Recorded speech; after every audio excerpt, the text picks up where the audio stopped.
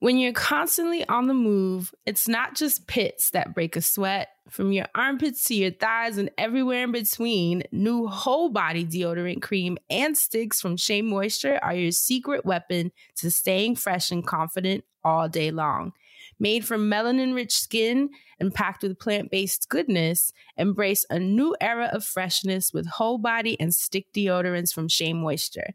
Find them at your nearest Walmart and walmart.com. And when you do, your whole body's covered. You can make money the hard way becoming a bullfighter, or save money the easy way with Xfinity Mobile. It sure beats making money as a human cannonball.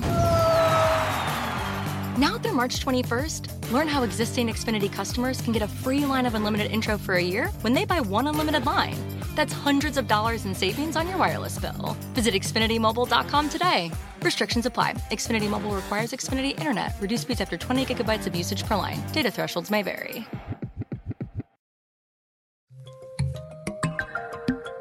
Welcome to the Friends Zone. Every time I'm in the zone. My name is Dustin. I'm Francesca, also known as Hey Friend Hey. My name is Asante. This is the Friend Zone. Let's start the show. I'm in the zone. Shut up, girl. Shut up. Was that you? Trying to figure out who he asking. If Daddy Joyce. Here's the thing, though. Yes, my name is Daddy Joyce on the Zoom this week because just me and Mama Joyce got a lot in common. But anyway, what you just heard, you can't say, you might as well say it was me because it was an outcry, a battle cry, if you will, from the world to none other than Sharon Osbourne. Okay?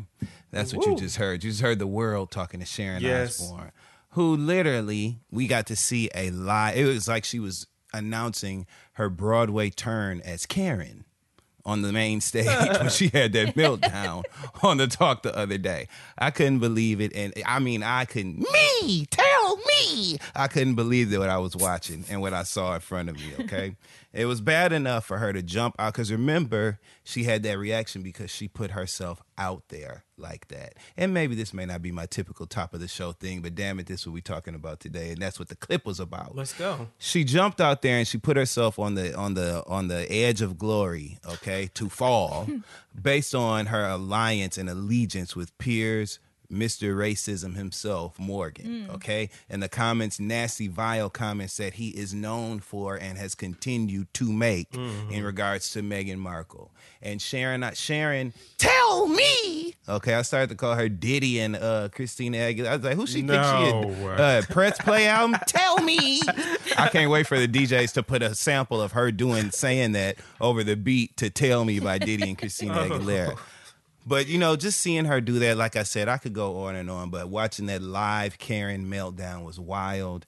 Shout out to Cheryl, cool as a cucumber, Underwood, you know what I'm saying, who sat there unmoved and just, she was chilling like Lot's wife after Lot's wife turned into that pillar of salt. That's how Cheryl Underwood was just standing there letting Sharon, I almost called her Karen, letting Sharon Osbourne Karen out, so. That's all. I just thought it was funny because Andrew Caldwell said, "Shut up, girl! Shut up!" I thought that was funny because it applies. And with that being said, welcome everyone to the Friend Zone, your weekly look into all things mental health and mental hygiene. Because who in the hell wants a musty brain? Apparently, Sharon Osbourne. Hey, friend, how you doing? I'm good. And then I read that I didn't see the meltdown, but I keep hearing about it, obviously. And I read that she's asking for tens of millions of dollars or something to leave the show, basically. So you say something wild. First of all, you're getting pounds. Okay. But isn't that like a next level entitlement? Mm-hmm. Yeah, and that's why she went, tell me! You got to see it, friend, when you hear her saying I'm going to look it up.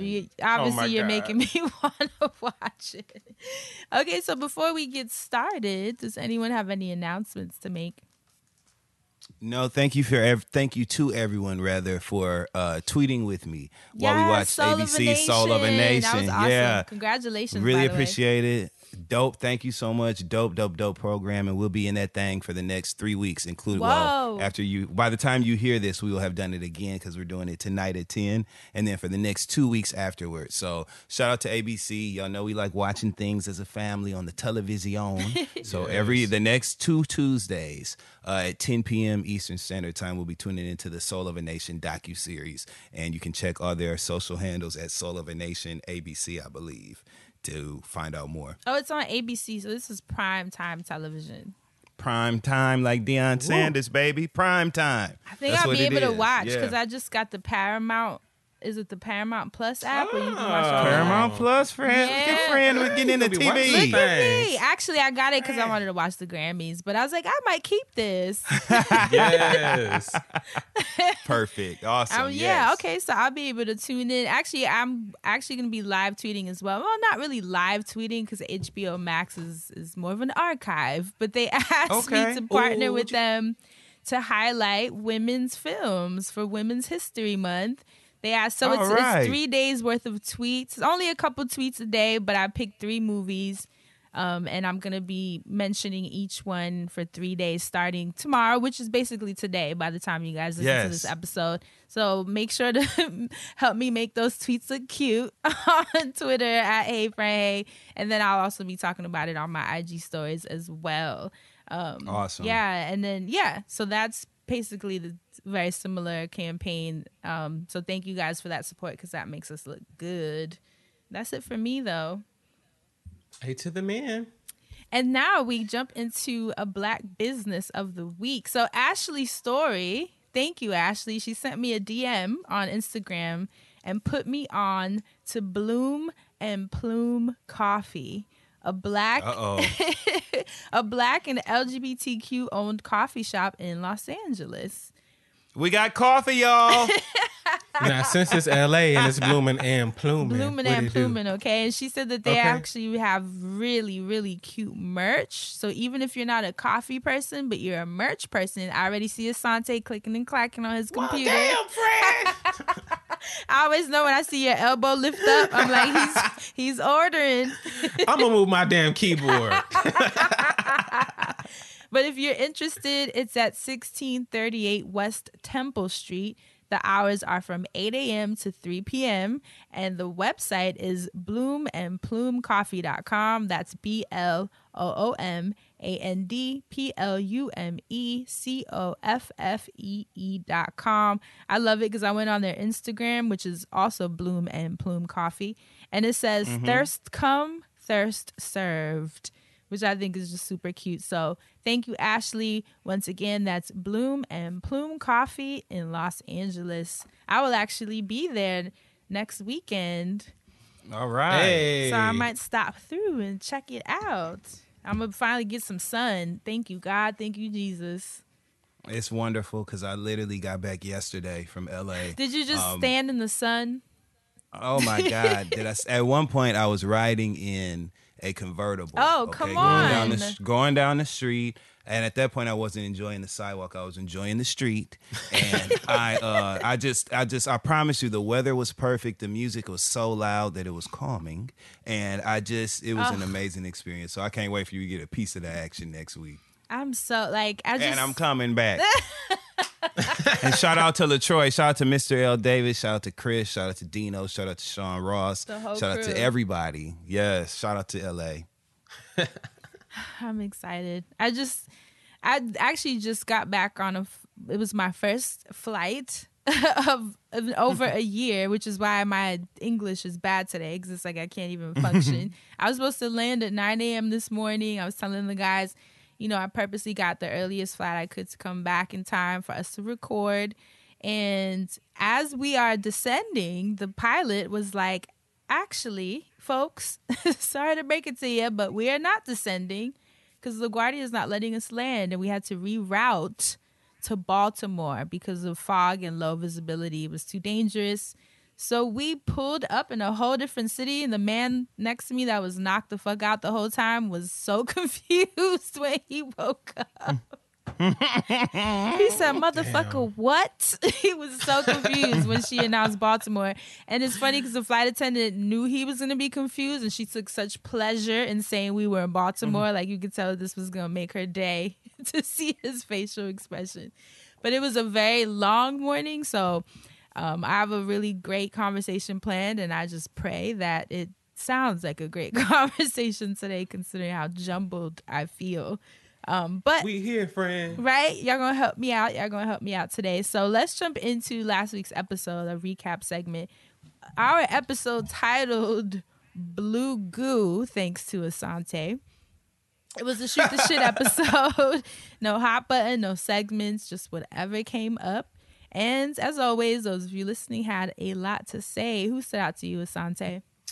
Well, first and foremost, thank you to everybody that hit me up and asked me what I even got that from or why, because I totally forgot to even mention the name of the show. But the show is called The Orville. It was a Fox show, and it's on Hulu. A lot of people were like, what the hell were you watching? Like, what the fuck are you talking about? And there were a couple of people that actually knew what I was talking about. So I just want to generally say it was called Orville, because I don't know why I watched, okay? You know Hulu sometimes when you're done watching something, it'll start playing something new right after. Right. So that's which just, I love. Like that's just what happened. It wasn't like I selected this. So that's why the Blue Goo was wow. Even a thing So it went week. from a suggested video and then it turned into someone. Okay. Wow. Yes.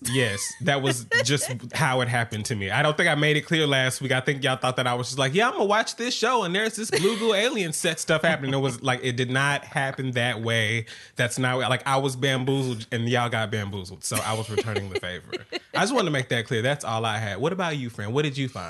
Oh my God. First of all, y'all are so funny at the conversation about the house I was looking at that was across the street from the cemetery. I've never laughed so hard at all of your messages. Brittany Post on SoundCloud said, don't be scared of the cemetery, friend. Get on headstone cleaning TikTok. Are y'all hearing this? What is that? Headstone cleaning Hold on. TikTok? Let me explain. So she says it's a really sweet way of paying respects to the dead. I already know how Dustin is going to react. No. She said, but hey, you may find a new hobby. So when I read this comment, hobby. No. wait. I read this comment. I said, what is headstone cleaning TikTok? I had to Google it. And so this is what I pulled up. There's a woman by the name of Alicia Williams, a Virginia woman who apparently was going through a difficult divorce and started cleaning old tombstones as therapy. Then she started doing it on TikTok and it became a challenge. It's gone viral. Look, you can see this picture. This is the young woman. Oh, yeah, she looked like, I feel good. She said, on the heels of a ghastly divorce, Virginia native Alicia Williams found inner peace tidying up the tombstones of those resting in peace, and now she's found herself to be a TikTok sensation. I was in the middle of an incredibly high conflict divorce, and I had to adjust to sharing custody of my children, Williams explains. I needed an outlet, and she turned her pain into fame. The stay-at-home mom turned social media megastar has amassed, are y'all ready? A TikTok following of 1.1 million subscribers since October. Captivating. I'm not surprised. You literally get famous on TikTok for doing anything. So go ahead. Captivating cyberspace with her headstone scraping and scrubbing. So apparently what she does is she does those time lapses of the cleaning journey. Watching. So you get the before and I've after. literally You're watching been watching. I've been watching them since you mentioned, because I had to find out, I was like, what even are you talking about? Like, what does that mean? Fascinating to me, though. Okay. I was like, when I read the comment by Brittany, I was like, cleaning, because TikTok is an interesting place. You really find something for everyone. And I was not surprised. Now we know why he was divorcing her. Stop it. So I'll say this, right? Because I'm all about paying my respects.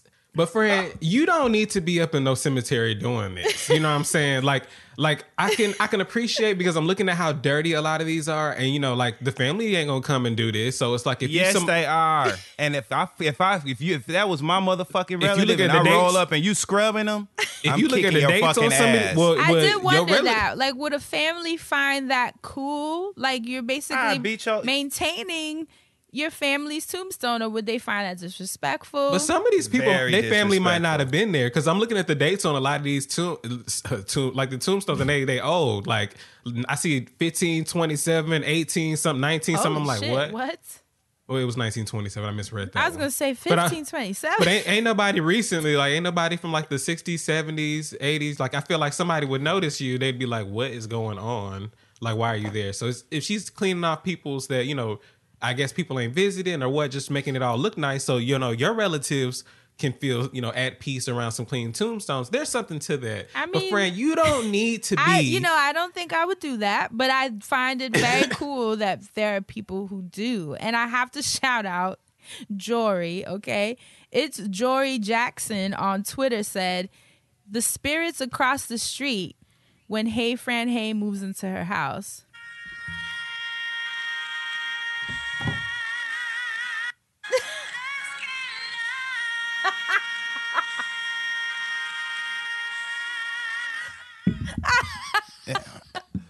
Exactly. So you go over there with a toilet brush and a wet rag if you want to, and see what happens. I'm crying. Y'all are I'm here. funny. I'm only here for it because I'm seeing the before and after. It's like these needed it. Okay? Like these the ones that need it. Like she ain't just picking off some leaves or nothing. She's like power scrubbing and power washing everything. Like if you watch some of this dirt, because some of these things are like red and brown, and then she cleans them and they're like white. Like I'm like, wow. That's what they were saying, that the afters are so like shocking. Like she does an incredible job because, like you said, these are really old tombstones that probably haven't been touched in hundreds of years. So she's awesome. cleaning off something from the late 1700s. Wow. But also, is that safe? I don't know. Okay. It was run by various African American churches. Okay, hold on. I'm close this. I'm sorry. See, yeah, look, that was she interesting, got friend. you. Cyber sensation Alicia Williams. I gotta go delete this from my YouTube history because now it's gonna recommend some graves cleanings, and I can't do all that. I can't. So y'all ready to jump into? Oh wait, no, Dustin, you have to read us what you found on the Twitter streets. Yeah, I guess I do, but I don't even want to no more than they scrubbing headstones and shit. But I tell you, it would be suds and buckets of water everywhere if I catch your ass on one of my relative tombstones. And I'm already grieving, trying to make it through the day and go through this moment. And I see your ass with some fabuloso. But dude, people were I'm sending me up. pictures of like churches holding sessions at cemeteries, and you saw people using the tombstones to lean back on with like their pillows. And I was like, is that offensive? I know LA has the theater where you can watch movies and people sit on tombstones and lean on them, have picnics and stuff. So, I think maybe we take it a little more serious than everybody else. Talking about the terror squad. I know they said they the one said lean back, but I know that's the kind of terror they was talking about. Okay. Far as my tweets or whatever, you know what I'm saying? If we just gotta do it. Alicia Keys. Shout out to Alicia Keys, who responded to a tweet from Complex that said 17 years ago today, on March 23rd, 2004, Usher released his fourth studio album, Confessions. What are your top 3 songs? Alicia Keys quoted the tweet and said, number 1, My Boo. Number 2, My Boo. Number 3, My Boo. My boo. I thought that was funny. Do you remember, boy? I thought that was hilarious. I also would like to give a shout out to, just one second, at Carolinas_94, Tyrone Bryant, who said not everybody got Megan's knees, and accompanied it with a video of a woman who broke it down a little bit too far in the club and ended up falling backwards. I'm showing the video to Fran and Asante so they can see her. She's up, she's up, she's up, she's back, she's down, and she's down. She's down on the ground. Everybody's coming to her aid, and she's back up with assistance. So, yeah, I thought that was funny. Not I the knew you guys would enjoy play-by-play that. I'm definitely going to retweet it. Yeah. I'm definitely going to retweet it for you. And then I also would like to give a shout out to at Greg Greatness, Mr. Greatness on Twitter. I said, to whom it may concern, the Isley Brothers with Versus announcing their upcoming shows, one of which being the April 4th showdown between the Isley Brothers and Earth, Wind, and Fire. So I tweeted, to whom it may concern, the Isley Brothers. Mr. Greatness followed it up with a great suggestion. He said, Mary J. Blige versus Faith, so that people can once and for all see that Faith ain't on Mary's level, although I do still love Faith. Could not have written a better tweet myself. I agree 100%. And even though Faith's arms are far too short to box with God in this case, I would like to see her get her ass whooped. Even though I love Faith, you know what I'm saying, and I love her music, I'm tired of the comparisons. And that is it for my tweets. Hey. So y'all ready to jump into this week's conversation? Oh, yeah. Like I said, I'm going to need y'all's help. So please, let me have your whole mind today because mine is withering away slowly. Okay. Let's do this. So the conversation I wanted to have today is about compromises versus sacrifices. I'm talking about in relationships, in business, in family, in friendships. What inspired this conversation, I was having a talk with a friend who is in a relationship, a serious relationship, and they're starting to discuss kids. Asante's making a face already. They're starting to discuss kids and marriage, and they got into a bit of a tiff because she is religious. She comes from a very, very Catholic family, and it is very important to her that the family goes to church every Sunday. That was one of her requirements. But he is not a church person. And so he's like, I don't want to feel like I have to go to church every Sunday because that's something that means something to you, but it doesn't necessarily mean something to me. And she was like, but I want our kids to have that type of structure. And it's funny because I was watching Married at First Sight. Have y'all watched that show? It is horribly amazing. I have been hooked. I see all the talk about it. I see everyone talking. Oh my God. Jada XD. I just have not started. Actually, I would love for us to start it so that we can talk about it at some point and make an episode because it is just too much. But in season 12, there's a similar couple that was having a similar conversation about their requirements for their family. And the husband is the one that was like, religion is important to me. Like, I grew up in it. I need that structure. I need to know that my kids are going to church every Sunday, Bible school, the whole nine. And she was like, but I don't want my kids to do something that they're being forced to do. What if they don't feel called to that? Why would I make them go to church if that's not what they feel? And I want my kids to do what they feel. And I know for me growing up, I've mentioned before on the show that my household was full of a lot of denominations. We had Jehovah's Witness, two of my uncles. My grandmother was Catholic. My grandfather was Seventh-day Adventist. My mom was just floating in the air.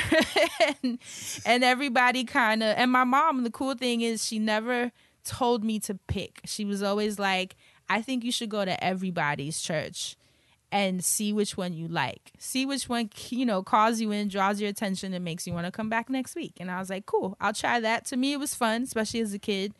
So I went to everyone's church, and truth be told, I didn't really feel called to any of them. So I just never went back.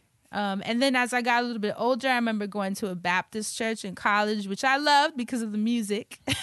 They be jamming. The music is really what sold me. So I started to learn what are the things that draws me in those different communities. It's like, I think what didn't pull me in with the Catholic church was that I didn't know what they were saying. Then I've gone to the more millennial churches where like the conversations are a little more practical, like relatable. Hillsong. Right, Hillsong. the church, one church LA and shit. Yeah. All the like sceney churches, you know what I mean? Church. Where the pastor has on Jordan 1s and like a jean jacket. You know what I'm saying? So like there's levels to it. But I think what I found interesting is that I've been lucky to never have had anyone hovering over me, trying to pull me in any one direction. So I started thinking about my friends and even the Married at First Sight and how many times in your life you've tried to make a dynamic work, whether in a relationship, in business, and even in friendship and family, where you had to sacrifice something of yours. Because I imagine in the conversation with my friend, either her or her partner, if they choose to stay together, they're going to have to sacrifice something. One of them is going to sacrifice something that's important to them, whether it's her putting religion to the back burner to please him, or him putting religion to the forefront to please her. And either way, there's going to be a withering away of one of them, you know, and on an internal level, which I think is so interesting that people are willing to do that, to stay in dynamics. So it made me curious to bring that conversation to the table. We'll start with relationships because for me, I actually seen this a lot more in business, but we'll start with relationships just because I think that that's like an easier one to tap into. But have you guys ever found yourself in a dynamic where you had to compromise on something that you were not necessarily too fond of, or something that meant a lot to you, but you did it for the sake of peace and for the sake of shit just being okay? Is that something you've ever experienced, or are you just like, hell no, not an option? Well, I think everybody here that, you know, knows what we talking about knows my answer is no. But beyond that, you know what I'm saying? You do find yourself at a crossroads sometimes in your decision making and in your choices when you're in a relationship, when it comes to creating an environment that is welcoming and comfortable for both people, or however many people are involved, because, you know, people do what they want nowadays. Right. So, but you know what I'm saying? You do have to, damn, no pun intended, but you do have to bend a little bit, you know what I'm saying, in order to kind of facilitate that environment, you know? And everybody has their boundaries. You know how far is too far. God, I just can't stop, can I? But I guess you know how far is too far, or whatever, what you're willing to go through and experience, or how much of a level of discomfort you're willing to put yourself at risk for. But that line can get very blurred quickly, because it's very easy to be blinded by your intention or your pursuit of happiness in a relationship. And you might not realize how deep or how large of a sacrifice you are making in that situation. So it's something you have to be mindful of and keenly aware of. You kind of have to see through your fog or haze of happiness and kind of identify the circumstances and behaviors for what they are. So yeah, it's a slippery slope. Asante, any thoughts? Short answer for me is yes. I've always, I don't know what it is, because I don't look at it as, or I for a long time I didn't see negatives in some of the ways I was just freely compromising or just trying to appease another person, because a lot of things I feel like, especially in relationships, if they mean a lot to you, you know, that's why you're bringing them to me. But then there'd be those times where it's like, well, this means a lot to you, but now this is affecting me. Right. So how do I give you what you want without it affecting me? But a lot of the time, I think because from a very young age, I figured or found out or was taught, you can't always get what you want. So in certain times in relationships, I am willing to bend and be like, all right, well, I can either let you have your way, or, you know, let you have your way for a period of time to appease you.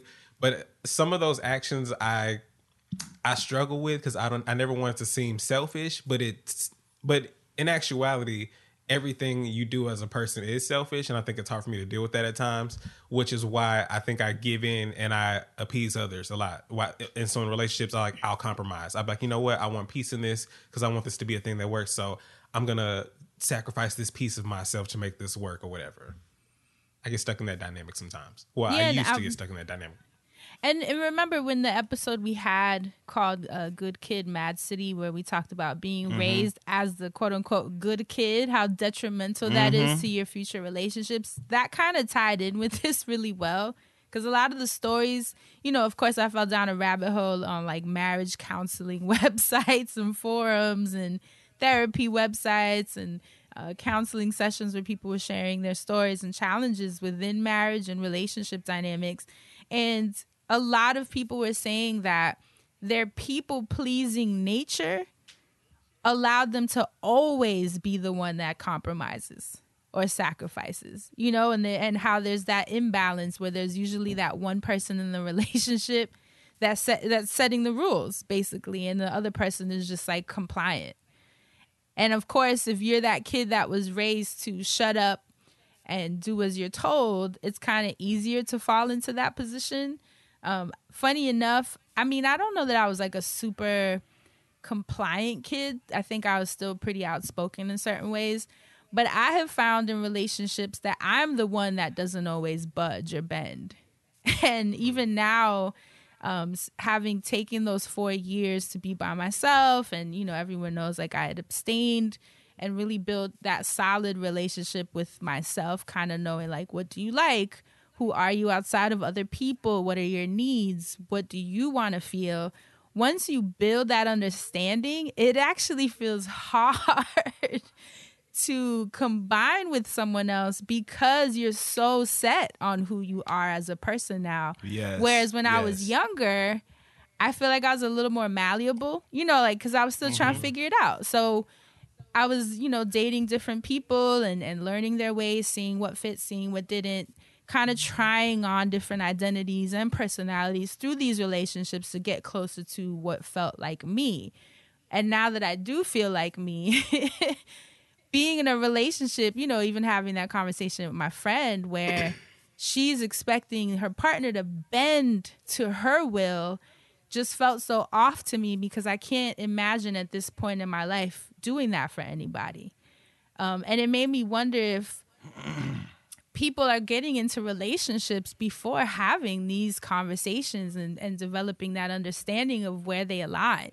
Like, we're not at a point anymore where you can just date someone because they're cute. I mean, you can. Right. But if you're trying to build families and have kids and have like a more long-term, situation at hand, him being cute or dressing cool or whatever it is that It's especially important. No, I'm just kidding. The things that we tend to look at, like, that's no longer They're only enough. 80% of our concern. Right. Like, and so when I hear people trying to bend each other's will, it just makes me wonder, like, are you even with the right person? Because you're so focused on them changing as opposed to really asking yourself, am I with the person that is in alignment to my needs? Is it a fit? Is it a fit? You're touching on something really important here. And that's why, like, at the end of my statement, I was like, well, a dynamic I used to get trapped in a lot of, because I think some of the signs I start to see when it's like, oh, you're like, are you intentionally like trying to make me bend, or is this something that you've never?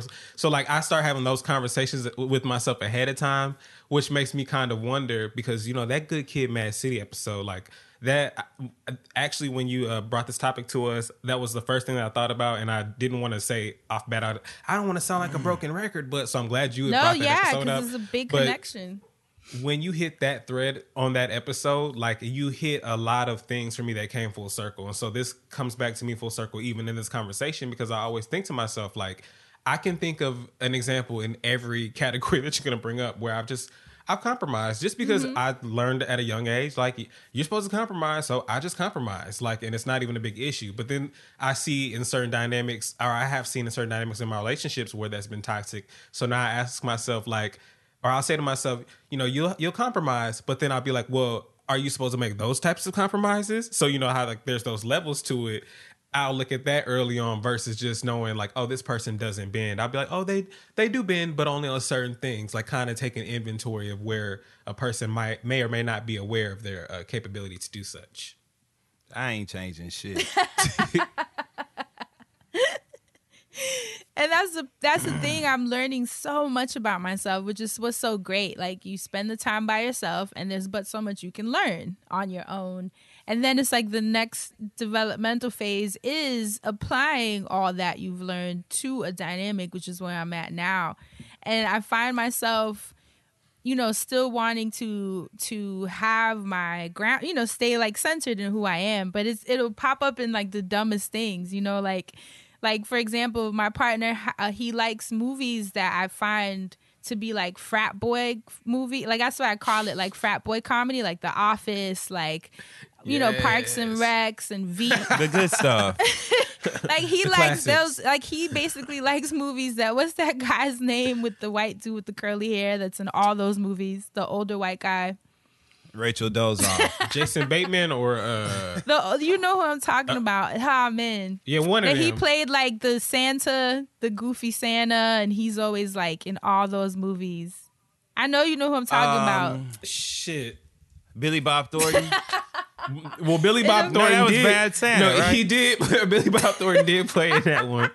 But John Candy. Chris Farley. Steve Carell. You're close. Well, You're that's close. one of Ferrell. them. Will Ferrell. Ferrell. Thank you. Will Ferrell. Like he likes Will that type Ferrell. of shit, and to be honest, that's not my sense of humor. And when you read the marriage counseling sites, it says like you should, if your partner likes something, you should sit and watch it. But I tell my partner, I'm not gonna sit here and watch that shit. Like it's just not funny to me. And I'm like, it's so goofy. I'm gonna sit there and be on my phone. Then you're gonna be mad that I'm not paying attention. So it's like, why do this? Why should I do this? And it's funny because it's like, and then it shows up with him where like I love home decor, so everything for me is so serious. He wanted to get these boxes for his sneakers, but they were ugly, and I was like, I don't want those. I knew you did that. And then he had like 2 different types of boxes. I was like, but they don't even match. It was like 2 different uglies. And I'm like, this is overwhelming my nervous system. And he was like, why is it that serious? It's fucking shoe boxes. So it's like, it's funny the ways that our personalities show up and what we're like. Because this is what I told him was, I think at the end of the day, we each have to be okay with the other person just being who they are. Because I think and I'm not a therapist by any means, but I think where my friends and her partner are hitting the wall is that she's so hyper-focused on her partner being like her, as opposed to saying, church is for me, and it doesn't have to be for you, and we can have our individual lifestyles and personalities where not everything has to be the both of us. Have your church community. Have your friends that go with you to church. At least that's my opinion. I think... Yeah, but church people are controlling. Well, and so they're not going to have that POV. They, damn it, you got to go in my way or the highway. Literally, the highway to hell, to be specific. And I think that to me is... Because I have seen couples that are very different. Like complete opposites, and it works, but I feel like it only works when people leave each other the fuck alone. So what works for my partner is when he wants to watch those movies, he knows to not ask me to watch it. He's gonna watch it because he's his own person and he can watch a movie alone. He's not 3 years old. You know what I mean? And like that's the common ground that we found. Damn, friend. So you ain't gonna watch no National Lampoons, friend. You ain't gonna watch you ain't gonna watch The Good Place. You ain't gonna watch the door is closed. Like, and when I want to watch my fucking documentaries, which actually he does watch them with me, so it's like, but that's what I mean. I'm the rigid. I know that I'm the more rigid one, and that's why it's so funny because you really see yourself. You're like, whoa, it's interesting what I'm willing to bend on and what I'm like a hard no on, and it's the dumbest shit sometimes, like the shoe boxes. I was like, no. I don't want those. Those are ugly. And I said to him, if home decor doesn't matter to you, then let me have it. Let me be the psycho over home decor. Let me have it.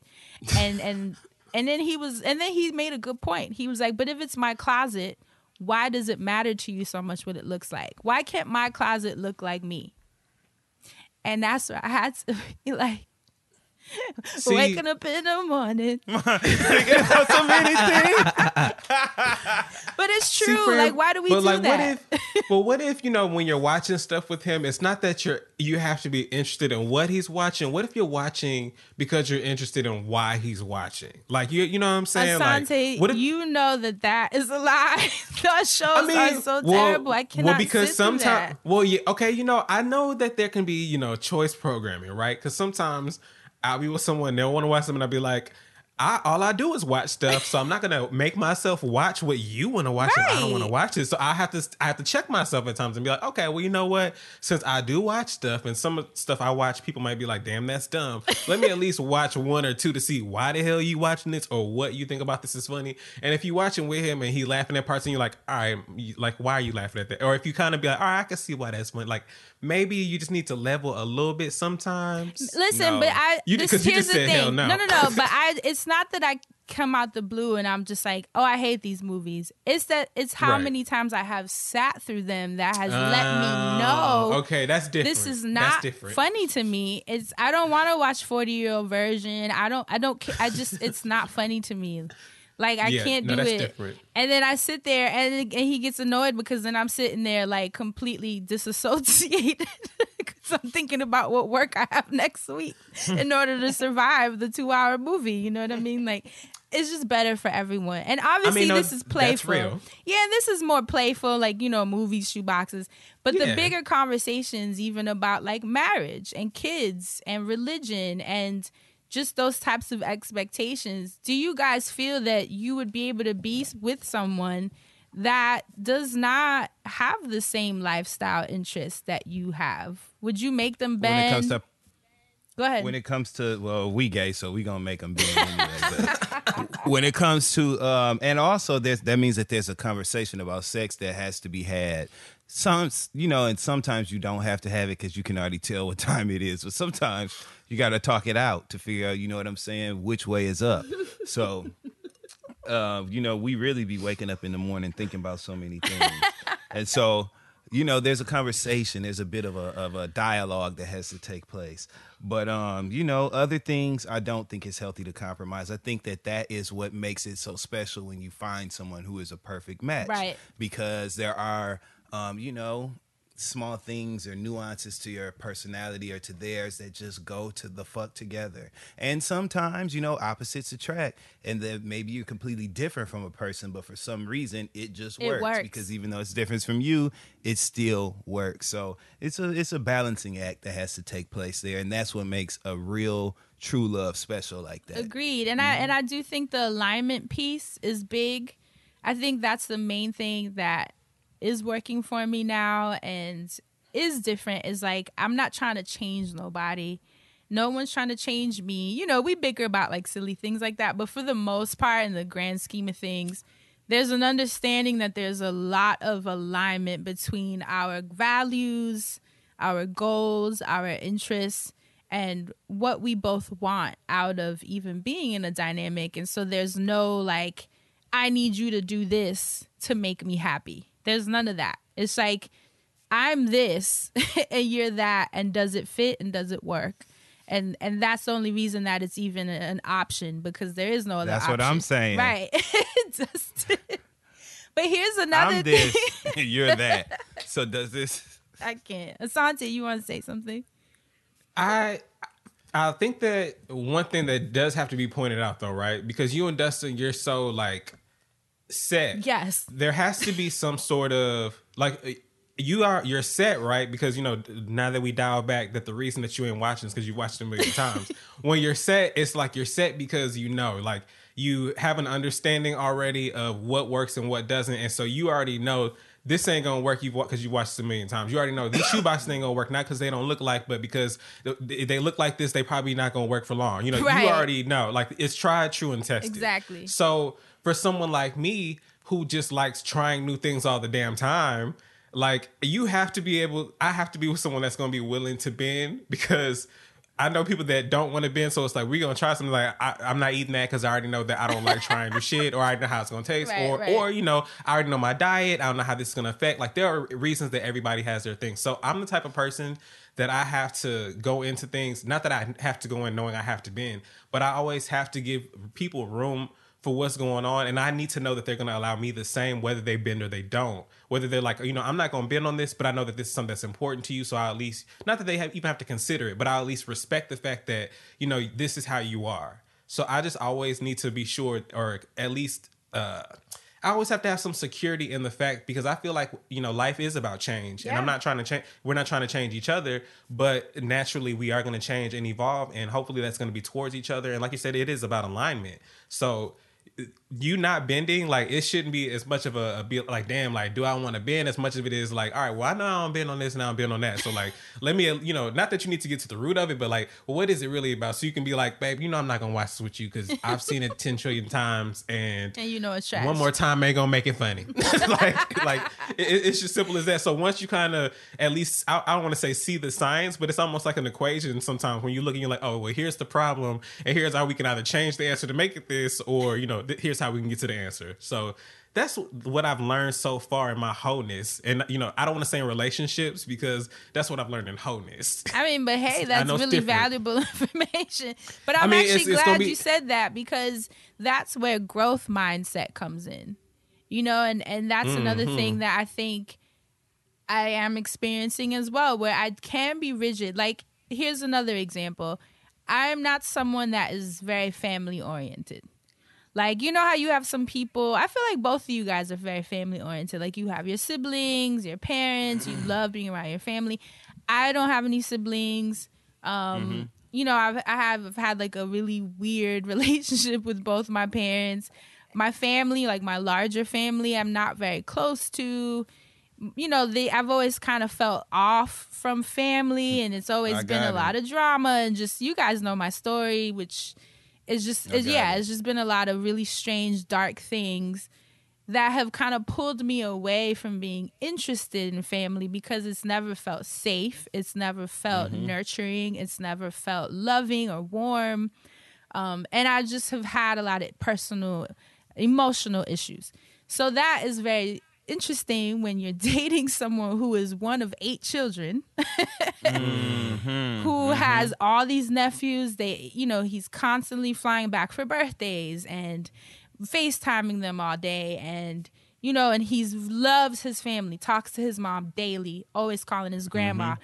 And so we got into a convo one day where he was like, it hurts my feelings that I don't see you making an effort to like integrate into what family means to me. Like, you don't call my mom, or if he FaceTimes his grandma, I think he expects me to kind of jump in like, hey, grandma, and it's like, and so we had to have that convo, which is very real, that we have very different views of family because we've had very different experiences. But here's where I had to be the growth mindset, because family is a beautiful thing.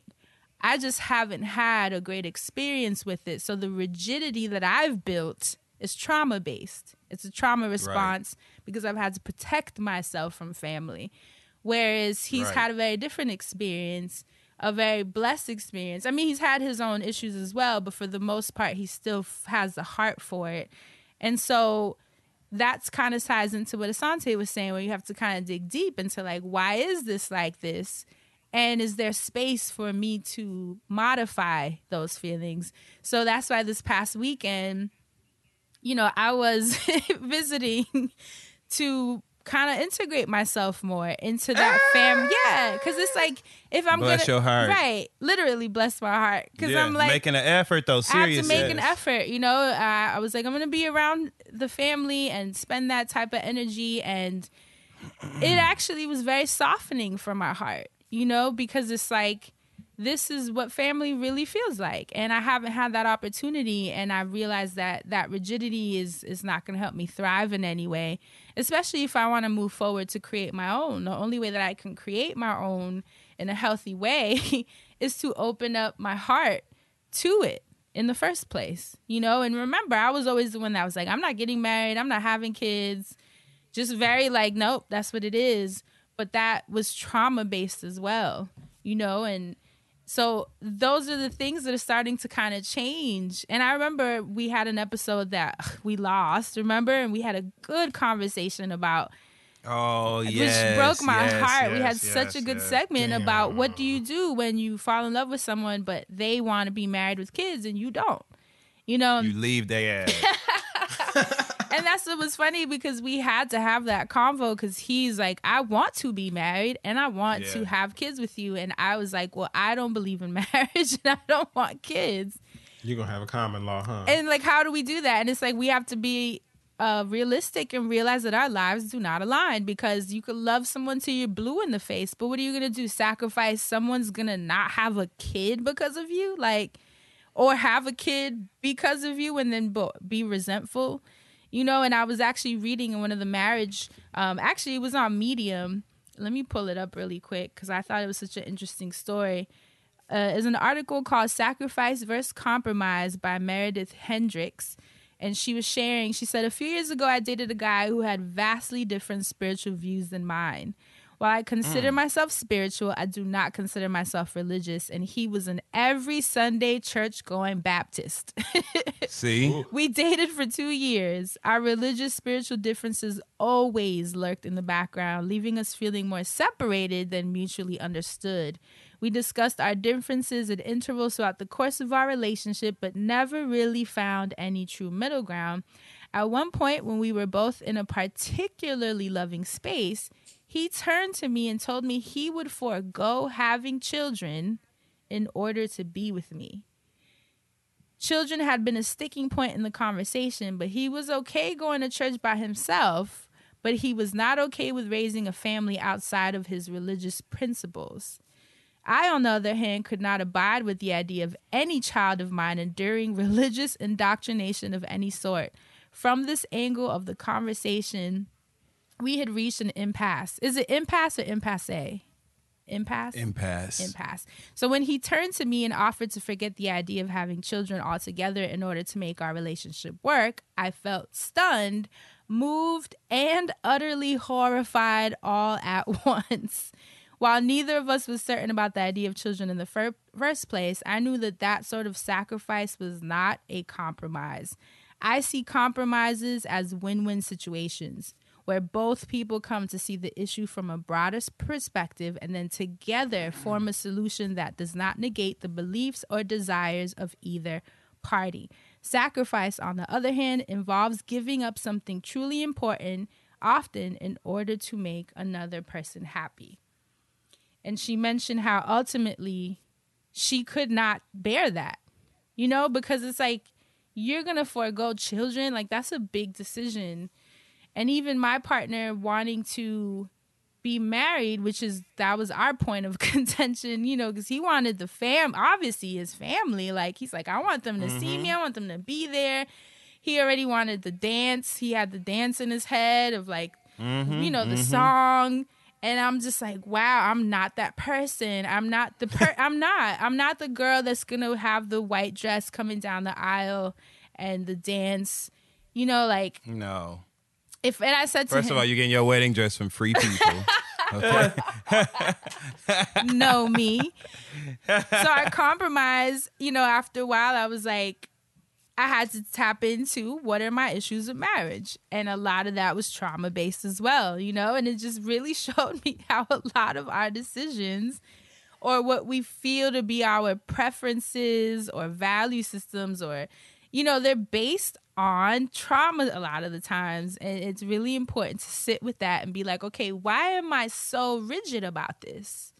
Why am I so where I can't bend? What is making me hold on to this so strongly? And I know it's because I have not had the best models of marriage. When you see where it's mainly women doing all the sacrificing, there's that imbalance where we're raised to be the ones to bend to the man's will. I mean, we're considered the fucking rib. You know what I mean? So that's what made me not interested in that. I was more interested in being by myself.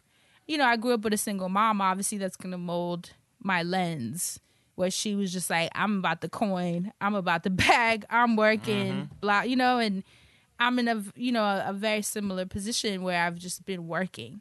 And that has kind of been my focus. But now I'm softening up. I'm getting older and I'm like, what's wrong with celebrating your love with someone that really, really loves you so much? And so our compromise was like, I'll do a wedding, but it'll have to be barefoot on a beach. Maybe a couple friends. Yeah, nothing big and extravagant. Obviously, watching Marriage and Mortgage, I'm like, hell no, I'm not spending $50,000. I'd rather that go to the mortgage, but I say all that to say that while we do have to honor each other's boundaries and needs, I do think, similar to what Asante was saying, that it's important to really look into where those boundaries are coming from and whether they're actually useful or not, if you're in a growth mindset. Because if you're still protecting yourself, there you go, right there. Yeah, if you're still... Once you're in the protection mode, it's virtually impossible to stop thinking that way. The same hurt. When it comes to every dynamic of your life. The hurt that you're afraid to let in is also not letting the love in. So that's a decision that you have to make. And I feel like that's where this compromise and sacrifice theme, especially in my age group, where decisions are a little bit heavier right now, at least. I shouldn't even say that because there are people that feel this way in their 20s. They get married early, have kids. Yeah, losers. Stop it. I'm just playing. I'm just joking. Seriously. But honestly, these conversations, especially watching these shows like Married at First Sight, there's one couple, Paige and Chris, that have had me wanting to fight just so angry at how She wiped her forehead when she You said saw that, y'all. me? So she meant that Like, shit. She for meant real. that. it just I ain't never seen Fran mad like that. it is angering how much this woman is willing to put up with under the guise of, you know, she's part of that, like, God wouldn't give me more than I can handle mentality, and I'm gonna stick with you, I'm gonna be unconditional. And it's like, okay, but when do you tap into how you feel and whether your needs are being met? Like, why is your life, which is what's scary, how women can be Secondary. raised to believe that your needs are secondary to that of your husband. Whereas now the more progressive relationships, you know, my partner is the one that cooks. And we have an understanding, whoever cooks, the other person does the dishes. Whoever cleans, the other person does the laundry. Ain't no like, you're the woman, you take care of the house. It's like, we're both adults who both need help because we're very busy and we have a home to maintain. You know what I mean? Like, come on. Hell yeah. Like, You remember them restaurants I used to work in? I mean, you know, just to parlay into the business right quick, right? yes, please. I remember I felt like I was making a sacrifice, you know, to have my bills paid. But once I looked at it and I was like, oh shit. I mean, or that compromise to have my bills paid. But once I looked at that compromise, I was like, oh shit, we sacrificing life to work in this job. Like, I had to like really take a step back, because I remember, you know, all the times my old boss would be like, oh, y'all are just renting a booth. You know, you're just a waiter. You're a dime a dozen. Like, say shit like that. And I'm thinking to myself, well, like, damn, I am, you know, not going to gigs or doing what I got to do to come be here so I can pay my bills, but also make sure that your shit running right. And you basically making it seem like I'm not doing shit. Like, this ain't no compromise no more. Basically, I am sacrificing my shit and my time. So fuck you. Like, and that's kind of how it was for a while, from restaurant to restaurant. It's like, oh, well, I could go to a better restaurant if that's the case here. But since the story was always the same, I had to like look deeper. And then that's when, you know, this thread came along of the show, thank God. And, you know, doing the work was a bigger conversation in my head. And so it was like, no, you know, finally, I'm not going to bend on this, because if I bend any longer, I actually might break. And so I had to take inventory for myself and look at how I wasn't happy anymore, because for a while I thought it was a compromise because I was getting money back. You know, I was going to work and I was being able to pay my bills. Yeah. But once you've taken my emotions from me and I'm worried about some white people that I don't even know like that, like, no, we have to redirect and get out of here. Right. So when you first mentioned this, all I could think about was all that PTSD from then, from like, because that was for real, like, you ain't shit, so, you know, you ain't got to be shit, so you're always going to sacrifice, so just be the sacrificial lamb. And it was like, nah, nigga, you ain't no victim. Get up out of that. Let all this go. You're a whole human being. You can own a restaurant if you really want to, but you don't even care about this shit, so just get out of the industry. Like, I had to really look at all of those pieces and put them together to finally get back on track to where I want to be. That's real, and I love you pivoted into business, because for me, a lot of the issues I've had is like, you don't want to be in conflict with brands. You know, you don't want to be in conflict with these agencies that kind of keep in mind who are the quote unquote difficult people to work with and who are the good people to work with, or the more easeful people to work with. But I've found that people who have found me difficult is because they were trying to jerk me in some way and I didn't let them. And suddenly I'm the difficult one. It's because I have boundaries, because I know what behaviors I will and won't accept. Like, even this past weekend, this brand was expecting me to do work over the weekend. And you know, it was so crazy when they finally, because you know how when you send something on WeTransfer, you can see when they download it. They didn't even download it until the week they started. So it's like, it's a very like, you do that because I need to know that it's done. But they still are very boundaried when it comes to their work thing. And a lot of the time, especially when you're up and coming, you want to be in the good graces of these brands, because you want to be able to work with them again. And so you allow yourself to kind of be treated a little shitty. And I even mentioned one company that they put me, it was an event I had to go on Amtrak. I remember telling this story years ago. I remember this. She put me on a 4 a.m. Amtrak to get back home, because she was trying to save money. And I said, so you're going to sacrifice my safety as a woman jumping on an Amtrak in a city that I'm not from, So I would be on a train from what would be that 4 to like 5:30 or 6 because it's about an hour and a half from D. No, how many? It's 4 hours from DC. I don't remember. Yeah, it's three and some or 4. Right, Yeah, on depending on what you Amtrak. take on the Amtrak, The it might be Acela local. is like 2 3 hours. hours. Like Yeah. 2-3 2.5. hours. So me. Bottom line, it ain't happening at 4 a.m. And that's Yeah, that's crazy just that you wrong. would be okay with that as another woman at that. And she was trying to cut corners because obviously when you look, those are the cheaper trains because nobody wants to be on the train at 4 in the morning. But I remember... Like, she probably ain't even wrote the Amtrak. And she would not be on that train. And I think that to me was so eye-opening because I remember thinking like, damn, this is jacked up, you know? But I felt like I couldn't really say anything. And I don't know why I felt that way. All that shit is trauma responses, obviously. But I remember speaking up, and then I remembered me and her arguing, and I hated that feeling because I'm the type that sometimes I'll back down just for the sake of my nervous system not being riled up. Like, I sometimes will just be like, I just don't want to deal with these feelings, and I don't want to feel this way, so I'll back down. And I used to have that tendency, and I remember, like, kind of needing to start bucking up with a lot of these situations. Yeah. You need to speak up after a while because once you do it, then you can't go back. It's like once you're stretched, you can't unstretch. And when people ask me, "Oh, well, how do I gain that?" I'm like, you just have to start. Like, really, it's like no turning back. You just have to buck up at someone one time, see how that feels in your body, and you'll see how it's like a remembering of like, oh yeah, I have the right to do this.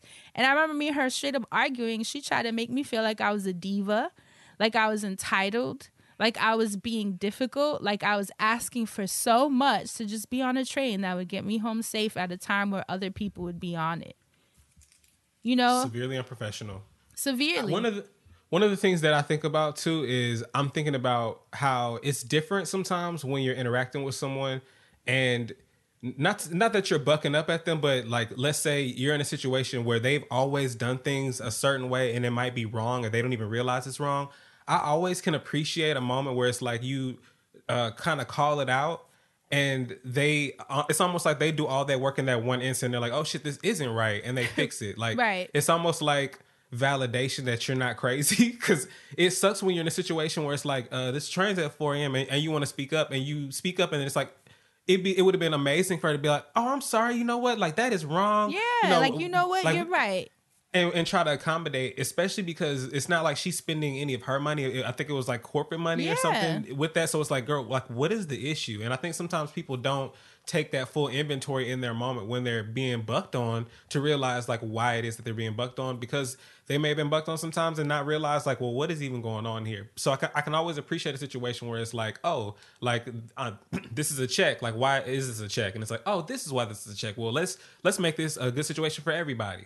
Like in business, it's so weird finding that like in this creative space because there's so many people that I don't necessarily they're trying to get over, but they've done some of them are getting over genuinely because they've done things wrong for so long. It's like, I mean, but no, like this, don't do this. And they're like, well, this is how it's always worked. And it's like, I mean, I get that you've gotten away with this, but this is not how, I mean, it may have worked for you, but we're not doing this. And then it's like, nobody's going to compromise here, especially if I feel like you're wrong just because you feel like what's happened has worked for you is tried and true.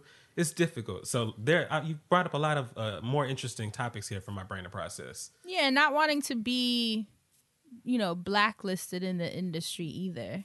Right. Which I think is the scary part. Like I remember reached out to me, and at the end of the day, it was work they wanted me to do for free, and which blew my mind. And I had 2 other peers that had gotten hit up about the same thing, and they did it because they were like, yo, how do you say no to like, what if blacklist you? And I'm like, what do you mean what if blacklist you? Like, they're asking us to do free work. Like, I can't, it felt so unfair to me, and I was the only one that felt comfortable turning it down because I just was like in disbelief, but everyone else legit was shook. Like, no, we can't. That's going to fuck up our whole shit. Like, we won't ever get working. And I was like, listen, if I get blackballed because I am not willing to work for free for a company that clearly is doing well enough to pay me my rate, then so be it. Then it's not an industry I need to be a part of, because this is just not how I move. I mean, Amen. The damn Ritz campaign, I made less than damn near everybody on it because I paid everyone out and made sure that everyone was paid out proper. You know, like that's just how That's good business, though. Yeah, because that's good how business, friend. That's how my mind works. I'm not gonna put myself first until I have to, especially if it's something that I'm creating and pulling people into. You know, so it's like I think there's a time and place for those, for where you fit in that ecosystem, and it just kind of blew my mind, and I hated that. Like, people were legit scared, and that happens a lot to us with celebs. I had to do it last week. Yeah. With an outlet that I would have loved to do something with, but I literally had to say no because it wasn't a paid opportunity. And that's not saying that I will turn down anything if it's not paid. No, Because some things I sometimes it's will worth it. absolutely invest my time into, in the causes that I believe in and things that I'm passionate about, and places where I can help. I will absolutely, invest myself and my time and my resources. Mm-hmm. But this didn't fall under that umbrella. So I just had to say no, dog, and I felt, even now, I still feel a tinge of uneasiness when I have to say no to things like that. Isn't that the worst? But I do it any damn way. And I think that's what I basically wanted to pull from this conversation, so whether it's business, whether it's in love, whether it's in family and relationships. Whether it's in the bedroom. A lot of it has to do with, yes, you have to tap into, like, are my needs being met if I participate in this? But also making sure that your needs are coming from the heart and not from the wound, because that's a lot of what will get in the way of you growing as well, especially in these relationships. I'm so thankful that my rigidity is being exposed daily, and it takes... It's not easy. It's not easy to admit that. It's not easy to see that. And it's not easy to understand that a lot of times when there are challenges, it can be you. Like it can be you that's making it difficult. And I'm someone that I love that. I'm like, okay, this is just where I have to pour more love into myself. That's how I view it. Instead of thinking it makes me, flawed in some way. It's just like more love has to be poured into this section. More love, baby. And in business, I'm glad you mentioned that, Dustin, because you cannot be scared to say no to these people. Like, fuck being blacklisted. You're going to treat me the way that I deserve to be treated. You're going to pay me my rate. The only time I don't fully accept my rate is if it's a company that my heart tells me to do otherwise for. And I leave my body and my intuition to pick what those companies are. Like the journal from last week that she's now in Target. She didn't even ask me to post those the first time I did it. I did it because I was like, this is beautiful, and I want little girls to have access to these journals. That's it. It just came from the heart. And like I said last week, she circled back when she did have the funding. That's just how life works. And so stay intuitive, stay healthy boundaried. And stay paid. And stay paid. Oh. And at the end of the day, just make sure that your needs are being met. Both of you, because this... And like Trina said, or actually some more said it on Trina's album, she's like, and every time you lay on your back, which that can be figurative, not literal. Every time you lay on your back, make sure your paper is stacked. Remember someone was like, keep your nappy ass hair done, do your motherfucking sit-ups, and every time you lay on your back, make sure your paper is stacked. That's a mindset, a mantra even. I love it. Thank you guys so much for joining me in this conversation today, because it's something it just feels like it's a theme right now, and I wanted to kind of tap into it, see if you guys are feeling it too, and also our listeners especially, seeing if you guys are battling these compromises versus sacrifices and finding that you're the one sacrificing a little too much. Then why are you there? Why are you there? What is you doing? What is you doing? Oh, why is you here? Glomilly shit. Kudos to you though, friend, for taking the chance to open up and visit the family, because Yes. that's really, it's hard for people, you know, because there are a lot of people out there that have very terrible family experiences, and then they Man. find the person that they feel like, you know, oh, I'm going to build a life with this person. And so then to integrate, like, that's a very challenging thing for you to reconnect with certain feelings or even build new thoughts around these new emotions and new feelings neural that you're getting. So- pathways. Yeah, that it's like, and so I'm thankful that I put my big pants on and was like, okay, Fran, this is time for you to tap into why this is feeling this way. And even like just the last thing, you know, we were talking about the city we're moving to, and we had to talk about family coming over when they visit. The whole family coming to stay in the house, and my heart started beating fast because I was like, no. I ain't standing across the street from the cemetery. I'm sorry. No, I'm just... But it's just so interesting, you know, like I think just seeing how your body reacts to things. And it's like, this is beautiful. It's family. And I'm over here panicking, getting sweaty. Like, no, I don't want them staying at the house. He was like, yo, what is wrong with you? And I'm like, you know, a little wounded dog. Like, no, close the door, lock the door. And then you thought about it, you was like, my bad, dog. I was tripping. Yeah, It's you all look at good. yourself like, woo, child. All right. So, but yeah, thank you guys. And that's it. Those of you listening, I would love to hear your thoughts and where you're at in this conversation. Hey, HBCU fam, get ready to turn up the energy. McDonald's and the Thurgood Marshall College Fund have $1 million in scholarships at 53 HBCUs for 66 brilliant students. This year, you could be one of them. But time is running out. Did we mention the $1 million in scholarships? Apply by March 27th at tmcf.org.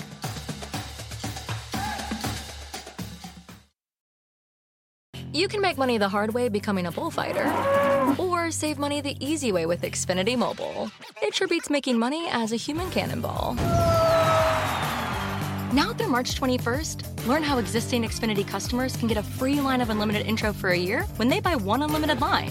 That's hundreds of dollars in savings on your wireless bill. Visit XfinityMobile.com today. Restrictions apply. Xfinity Mobile requires Xfinity Internet. Reduced speeds after 20 gigabytes of usage per line. Data thresholds may vary.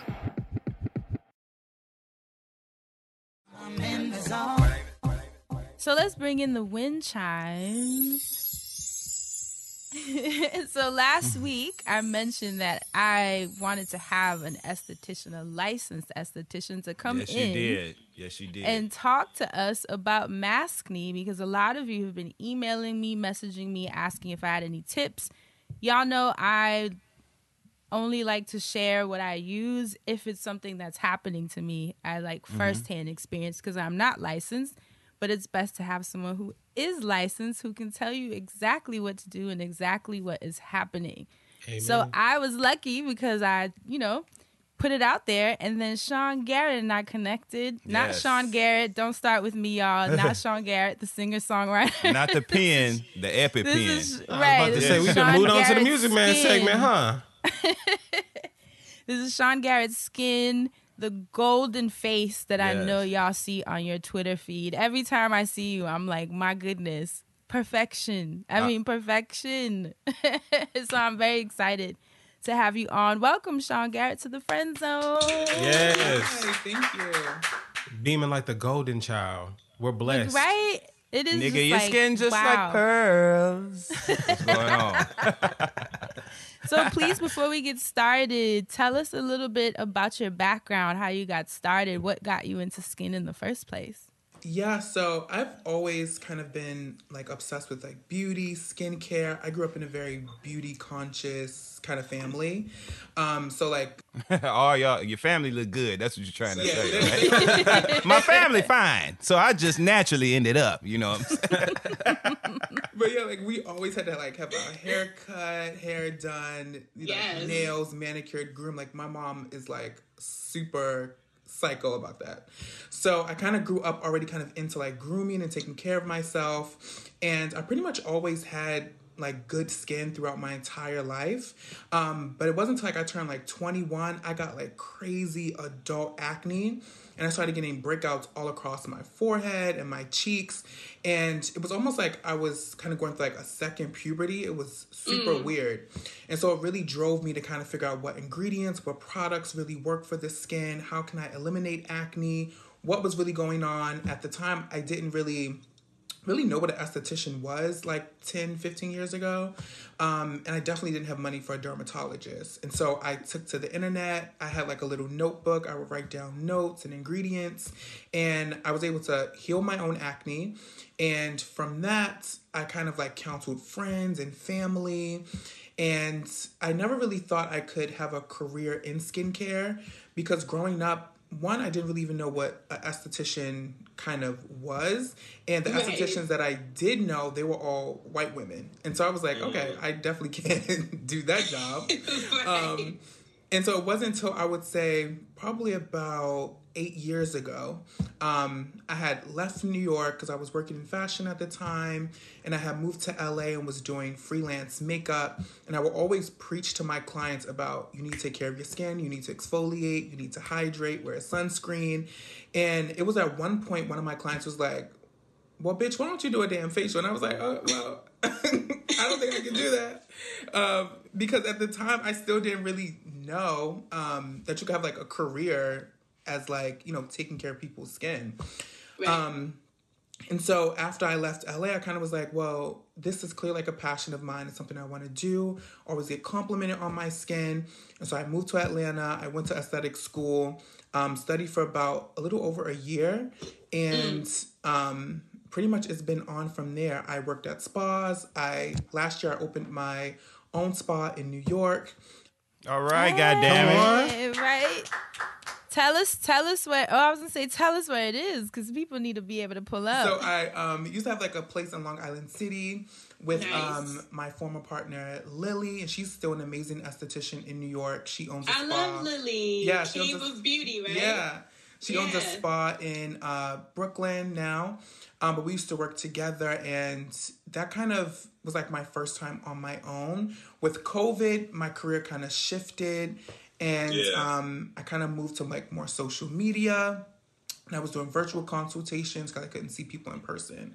And then I started working for Fenty Skin, and so that's yes, kind of I saw that. Come on. Claps to that. That's so dope. Yeah, and so that's like completely kind of changed my entire career, which for me has been really cool because I started on the internet, like on my Instagram, just kind of posting things I was using. It's kind of how I built like the beginning of my following. And now I kind of was able to bring it full circle because now, again, like I'm educating, teaching, connecting with clients and kind of a new audience of people through Fenty Skin. So it's really fun to do. And I feel like COVID has kind of made people more invested in themselves, in their skin health. And so it's been a cool little journey. Yeah, and I think it's been cool to watch because obviously I've been a huge fan of skincare since my YouTube days. And then it was cool to see, like, it started out with some of us on YouTube making shit up and playing around, testing stuff with each other. But then this wave of licensed estheticians hit, I would say maybe in the past like 5-7 years, where y'all became like the new influencer that was like, okay, YouTube girls, like that was cute, but this is what, like, this is how it really works. And it was awesome. Yeah, because it was like, you know, educated information. Like, it was like we went to school for this. It was another layer, yeah. It was another layer where I think, you know, I still give credit to all of us who were just trying because we were just trying to create the community of like, hey, we don't have access. We might not have the money or the information.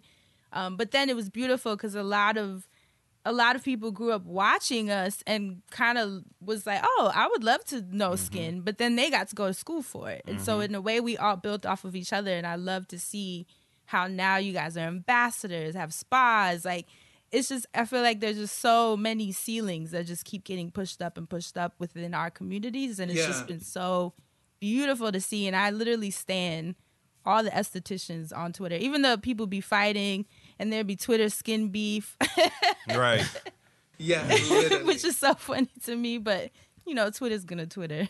Twitter's gonna Twitter. But I like the movement now because I think for a long time there wasn't really like a black voice for skin, and I feel like now with like the rise of kind of black estheticians and dermatologists on Instagram and TikTok and Twitter, we've really been able to help people of color with their skin. And for me, that was always my focus going into school, because I've seen like one dermatologist before when my mom was able to get me in, and it was a white derm. And they kind of had no idea what was going on, and they automatically went to prescribe me antibiotics and tretinoin, and my skin didn't even need that. And with all those prescriptions and kind of topical medications, it would have caused more inflammation. It would have caused more issues down the line with kind of like dry, flaky skin, because the derm wasn't really advised on how to treat black skin. And I honestly can't even blame the dermatologist fully, because in the medical field alone, black people are kind of always neglected with like skin issues and skin diseases. And so you really have to be, create your own knowledge within this kind of realm. Because when I went to esthetician school, I was taught on how to treat white skin, not black skin. And there are some differences there. So that's so interesting. Huge differences. It's funny you mentioned that. Two things. Totally, well, they're related, whatever. One of them is actually related. My first cousin, Lauren, is a black dermatologist. She just graduated probably about 4 years ago, and she opened a clinic in the Henry Ford Health Center in Detroit, Michigan, specializing and focusing on skin of color, patients of color. So bomb. And she's driven by her passion. So I'm very familiar with the new crop of skin health professionals who are really passionate about this work and getting the resources to the people who do need them. And because of damn COVID, I used to go to a salon here in New York, and my esthetician actually moved to LA. I had to go to LA this past weekend. I saw so you saw it. Stories. I was like, wait a minute, what's I had he my doing oxygen in LA? facial. I hadn't had it in over a year, and I was like, oh my God. Even like days later now, my skin literally to the touch feels better. So this is very important. It's very important, the work you do. It is, especially for black men. I think they don't. Man, listen. Yeah, they don't really, like, they're not well versed in skin. You know, they use, like, you know, the 16-in-1 shampoo, like, the body wash, the deodorant, the ball mist. It's like, niggas be using Axe for facial, like, I don't get it. And so it's like, that's a whole nother lane you kind of have to treat people, which is, with, like, Fenty Skin, it was really important for, like, Rihanna to make skincare like inclusive and to include even men in kind of the campaign, because men kind of always they always think that beauty and health is kind of women focused, and for the most part like the marketing is, but men have skin challenges just as well. Like a lot of my clients that were men, like how women kind of suffer from like hormonal cystic acne, men also kind of deal with something similar when they have facial hair. You have that ingrown hair and razor bumps that kind of can be cystic sometimes if they aren't treated properly. So for men, skincare is a huge thing as well, especially if you have facial hair. For black men, you have coarse facial hair. You definitely have to take care of your skin. And I love how men, when you can tell that a man has stepped into that, because they have that glow all of a sudden. Like everything just looks so different. The gray goes away, the grayness of the skin. That's why I loved you posting, Dustin, that you were at your esthetician over the weekend and you showed all the different steps. I love that. I feel like more men should see that, not feel weird about it, or not think that it's something that they don't have the right to access as well. Like it is for everybody. If you're getting your hair cut every week, you can definitely get like a facial once a month. And I feel like that's super important for men, because one, like when you get your, like if you go see like a barber, especially a black barber, like I used to go to like, my barber used to be like in the hood. And so I know he probably like cut like 150 niggas before he cleaned those clippers. And so it was like after I had to see him, I would literally go home, do my whole skincare routine, because it's like you want, especially after like a haircut and people are touching and kind of just kind of manipulating the hair and those clippers on your skin, you want to treat your skin. And so I kind of got in the habit of like doing sulfur mask and using salicylic acid for the ingrown hairs. And that kind of opened up a whole new thing on my Instagram too, because I started bringing in more male followers because they were all like, okay, what clipper should I use? How often should I shave? What do I do after I shave? And so it was almost like taking on the role to teach like young Black men how to really have like proper hygiene and take care of themselves. Right. I mean, you're the new GQ. I remember opening up the GQs when I was younger, and all it was white men or, white people suggesting what to do with the skin. And it was like, that skin ain't mine. Them bumps ain't mine. Like, I don't have this redness you speak of, but I have like different things that I have to take care of. But from your career so far, what's been the most rewarding experience? Because you've done so much. You've already opened your business. You've been traveling to Atlanta, New York. What's been the most rewarding? I think the most rewarding is honestly just connecting with people. Like, for me, it was kind of crazy during COVID how crazy my business grew. Like, even before I started working for Fenty, just kind of taking my social media audience and offering my services to people who lived in Australia, in the UK, New Zealand. I had clients. They needed some help with their skin in hot ass Australia. They right there on the thing. They needed that. Not on the thing. especially for Black people in Australia, like it's a whole new challenge of finding Black skincare providers, sunscreens that work for them. And Australia is one of the most strictest countries for sunscreen protection. And so they're super huge on sunscreen. And so like a lot of sunscreens can't even, like if it's pretty much just, like if it's not manufactured there, you can't claim the same claims that you would do like in the US or the UK or like the EU. But I had a lot of Black clients in Australia that just had issues of just getting products that work for their skin because it was no education there. And so I really was doing these virtual consults, just helping people of color pretty much all across the world and learning their stories. And honestly, like skincare, well, your skin really affects like your confidence. Like if your skin isn't right, you're having acne, lots of hyperpigmentation, that takes a toll on like your self-worth, your self-confidence, how you present yourself to the world. And I would just like hear these people's stories, and it would just make me more invested in learning and educating so that I can help people even more, because there is such a void for treating people of color in skincare. Right. Ooh, I love this. I can talk about skincare with you all day. But I do want to, okay, so like I said, when we started, we received a lot of messages about this maskne. So talk to us. What is going on? Why are people struggling with this right now? Yeah, so maskne is kind of like, well, it's a new kind of term to describe the kind of acne and inflammation issues that people have been experiencing since we have to wear facial coverings for long extended periods of time. So pretty much with maskne, it's a combination of sweat, sebum, heat, plus the friction and occlusiveness of a facial covering. And so when you mix all those three together, shit sounds awful. Oh my God. How the fuck you supposed to get rid of that? Like what kind of acid we need, Sean? Garrette to the rescue. So when you mix all those things together, basically what you get is inflammation, because you have like a tightly face covering kind of trapping all of that sweat and sebum kind of heat in. And so it can get, so then it causes like congestion and whiteheads and blackheads. And for people who already have acne issues, it can lead to more inflammation and cystic acne as well. And so it's really creating new habits to treat it. So the way to like really solve maskne is having a consistent routine, cleansing very well when you get home. So if you've been out all day and you've been wearing a mask for 8-9 hours, when you get home, the first thing you want to do, of course, is wash your hands, and then you want to cleanse your face. You really don't want all of that kind of impurities and environmental kind of ingressors, plus the sweat and the sebum of the mask to kind of just sit on your skin.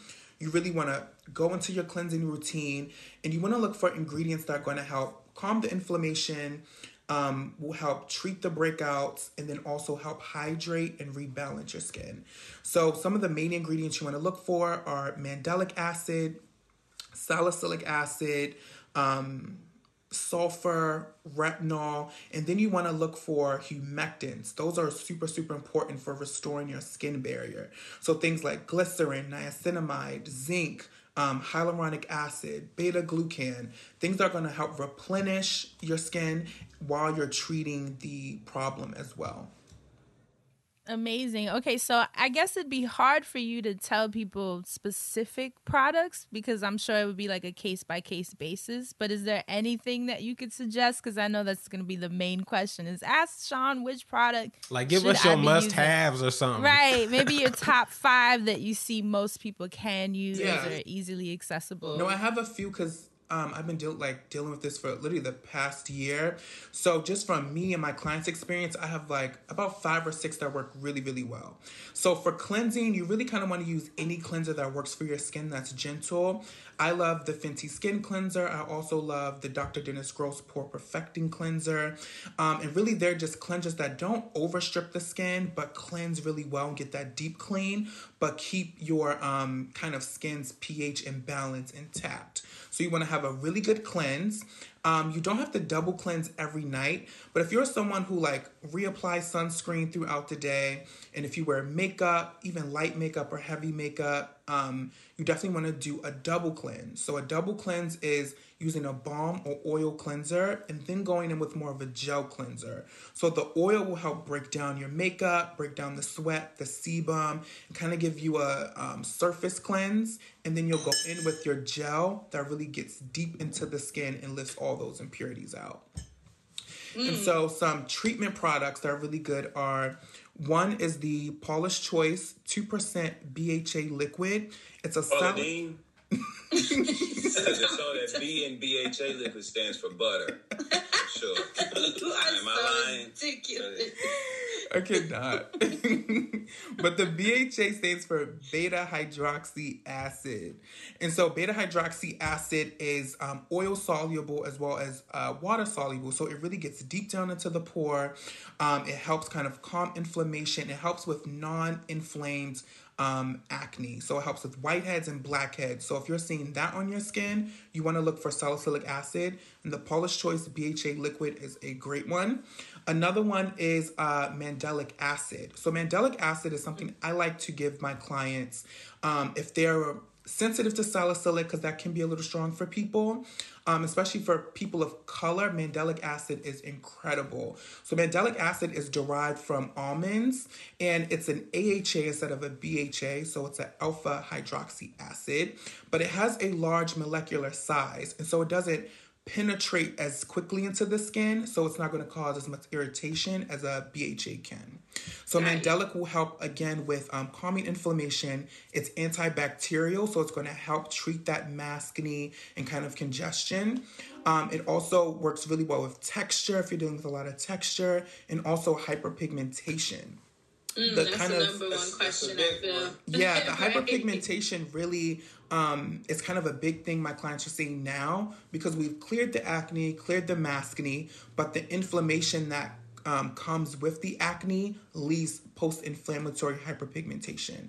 And so those kind of brown spots, the darkening of the skin. And so that's kind of something that can take sometimes, I would say, from 6 to sometimes even 12 weeks to kind of see improvement in, because that pigment, it takes a while to kind of lift it fully from the skin. But mandelic is great because it's going to help treat the hyperpigmentation as well as the acne all in one. Some other treatments that aren't exfoliants are like niacinamide and zinc. Naturium, which is a great brand you can find at Target or online. They have a niacinamide 12% serum with 2% zinc. So zinc is great because it's anti-inflammatory as well as niacinamide. And niacinamide is something that's naturally found in our bodies, and it helps pretty much strengthen our skin barrier and protect the top layer of our skin. So niacinamide and zinc are perfect together. And sulfur is another big ingredient. So if you're someone who tried AHAs, BHAs, and you still feel like you haven't found the right one, sulfur is the one that's going to work for everyone. You know how like you used to get like sulfur treatments in like your hair? Yeah, it's almost it's almost the same thing on your skin. So it's antimicrobial, antibacterial, and it's antifungal. And so it's gonna kind of kill any of that bacteria that's feeding the acne on the top of the skin, and it's also gonna help calm inflammation. And so that's like the number one product and ingredient that all my clients love. And you can find that one at Sephora. Peter Thomas Roth has an amazing sulfur mask. Okay, just because we're doing the wellness corner, I just, I feel like now's my time to ask the questions for real. Things, because, I wander into the Kiehl's or the Sephora or the wherever sometimes, and a salesperson can just be like, oh, you should try this, and I might be inclined to try it. So what are some things, pretend the world was still open. What are some things that maybe you've heard of people using that you think that people should maybe stay away from or not use as much of, or maybe need to become more informed on? So people definitely need to move away from makeup wipes. I think that's like people's number one they always culprit. Get so nasty to me because it was like, well, y'all know what it looked like anyway. It's a makeup wipe end up looking like a baby wipe. Yeah, it looked like an ass wipe when you're done. And the thing is like it pretty much, a makeup wipe just pretty much it smears everything around. So like whatever, like the makeup and the things, it's not actually removing it, it's just smearing it, and you're seeing the residue of that off. And so sometimes it has like certain ingredients like drying alcohols and preservatives in it that can just dry and dehydrate the skin. And so it's like you're already stripping your skin and you have to cleanse it at least another once or twice again to really get all the makeup off. And so you want to swap out the makeup wipes for something like a balm cleanser or an oil cleanser. I love the Pharmacy Green Clean Balm. It's amazing. Men and women can use it because men, I think, should double cleanse at least like twice or 2 or 3 times a week, because you're really going to get that deep kind of like spa-like cleanse, and then go in with like your normal gel cleanser, just so we're keeping that maintenance of your skin, making sure the pores are clear, we're getting that congestion out. Of course, if you're someone that's super oily, oil attracts oil. And so oil cleansing is going to pull that excess oil out, leave what needs to be there. And your gentle cleanser, your second cleanser, is just going to help get rid of all those kind of impurities in the skin. Oil cleansing saved my life. Listen, it'll give you like... Saved my life. Oh my God. Like I went from having I've never had a lot of acne, but I would have some hyperpigmentation and just a lot of texture, hormonal, on the jawline. And then I started oil cleansing with almond oil, which was like my personal fave that I used to share on YouTube. And it just changed everything. Like I had a glow, my skin felt tighter, but in like a really nice, healthy way. It's just, that to me was it. Like I probably used almond oil for years until my skin got to a point where it was like, stop, girl. Almond oil is great. Grapeseed, vitamin E, hemp oil, squalane oil. Those are really great oils that you can naturally cleanse with. If you get one from like the store, one of my favorites is from PCA Skin. It's the Daily Cleansing Oil. It's an amazing oil because it's literally super lightweight. But when you add water to it, it just emulsifies into like a milky cleanser. And so you really get that cleansing action, but the benefits of the oil. Did someone say something about a milky cleanser?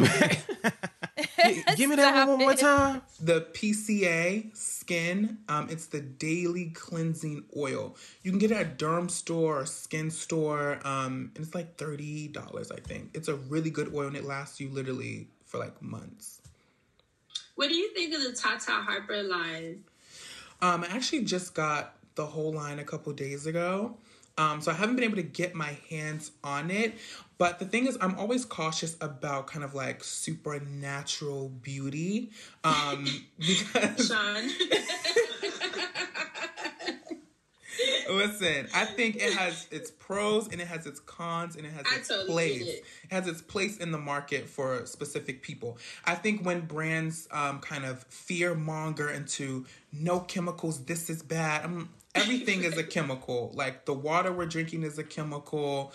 Everything is a chemical. Nothing bad is really going to be preservative-wise. I think it really is like people's personal kind of ethics and what they believe in is more kind of like what they gravitate towards too. So I definitely think it's a place for those products. But I think Tata Harper has a pretty good line. I think the masks are really good. I did try the clarifying mask and the AHA and BHA mask. I think they're great masks. Yeah, I love her line of masks. Those are my go-tos. But I love preservatives. I love parabens. I love acids.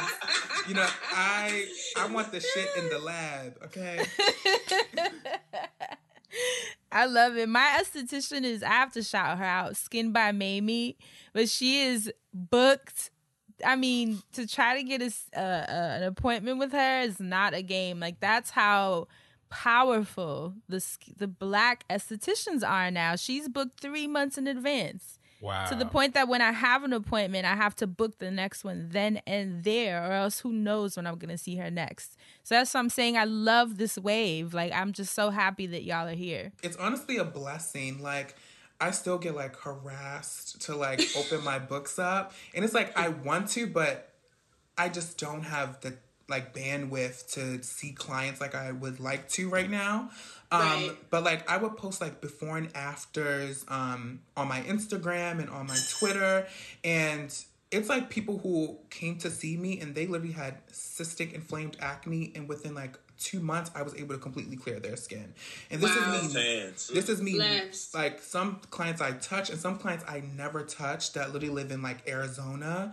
And just through counsel and virtual consults, a proper routine, the right ingredients, and just using my knowledge to really transfer that to my client, I've been able to completely change and heal people's skin. And so it's definitely power in, honestly, just knowledge, knowing how to treat skin of color, because there are all those differences there. Yes. And I think one thing that a lot of just Black people in general need to get in their heads is that you need the sunscreen. Like, we all grew up kind of thinking, we're Black, we don't need the sunscreen. Melanin will protect me. And it's true, your melanin will protect you to a certain point. But all of us are, like, in our 30s now. Some of us moving into our 40s and 50s. And it's like, that black that wasn't cracking is creasing and it's starting to break down. This is so true. And I was definitely, because, you know, especially being from the islands, like, you just out in the sun, you think, like, oh, we were born here and made for this.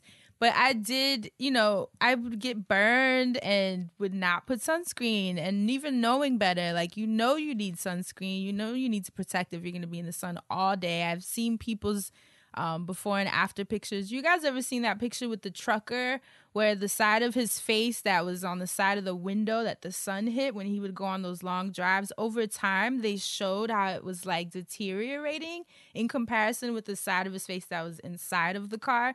So just little things like that really make it very real, where you're like, okay, you know, I'm acting like there's not going to be a long-term ramification to this behavior, and it's very obviously real. Sunscreen is really a part of, like, your skin health, whether it's on your body or your face. For Black people, our use of sunscreen is a little different because we're less susceptible to, like, skin cancer, like, on our face, on our body. It usually shows up on, like, the palms of our hands and our feet. We really aren't susceptible to, like, skin cancer on our face. But what we do want to focus on is, like, collagen production. The sun really can break down collagen in our skin. It can break down the elasticity. It changes the tone. It changes the texture. Hyperpigmentation. If you're someone who really suffers and struggles with hyperpigmentation, and especially if you have, like, hormonal hyperpigmentation, like people suffer from PCOS, you want to make sure that, of course, you're using the proper treatment products. But if you're not using a sunscreen, that's all going to waste. Which one is your personal fave? So my personal fave is, of course, the Fenty Skin Hydrovisor. I feel like that works for literally everyone. And I like it specifically for the summer because, of course, we want to pare down our products. Like, I'm already paring down my routine because it's, like, getting hot in New York. But I like it because it's a moisturizer, sunscreen in one. You need one product. It's, like, easy to reapply, no white cast, but there are tons of the drugstore, like Black Girl Sunscreen, La Roche-Posay has great ones, CeraVe has great sunscreens, and they have physical combination, which is physical and chemical together, or just chemical as well. So I definitely think a lot of people are turned off too because some people are sensitive to chemical sunscreens, and the physical sunscreens, which has like the titanium dioxide and the zinc oxide, those leave our skin really white and pasty and chalky. I was gonna say that's the number one complaint with women, especially where they're like, I'm not walking outside with that white cast. You shouldn't. It's just not, especially after they already put their makeup on, like they're just not doing it. That's the thing. And it's like, and that's the thing, like if you do choose to use like a purely kind of zinc titanium oxide based sunscreen, you are someone, you're gonna have to put some type of tint over it, and most men don't want to put. Yeah, most men don't want to put a foundation or tinted moisturizer over their face, and so they lean more to chemical sunscreen.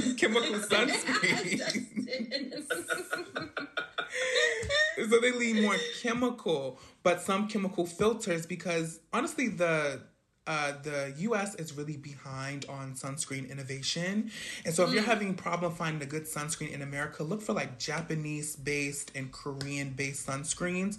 They really have incredible technology that just work really well with not giving you great sun protection up to SPF 50 and 70 without leaving like a white cast or purple cast. I'm glad you brought up the SPF number rating, because urban legend will have it, and I guess really black urban, which black and urban is the same thing, I guess, according to who it matters. But anyway, we believe that you have to get the highest SPF rating, because so a lot of times we get the kids or baby sunscreen because it's always higher. Do we have to do that? If not, what is the number that we need to be hitting, Sean?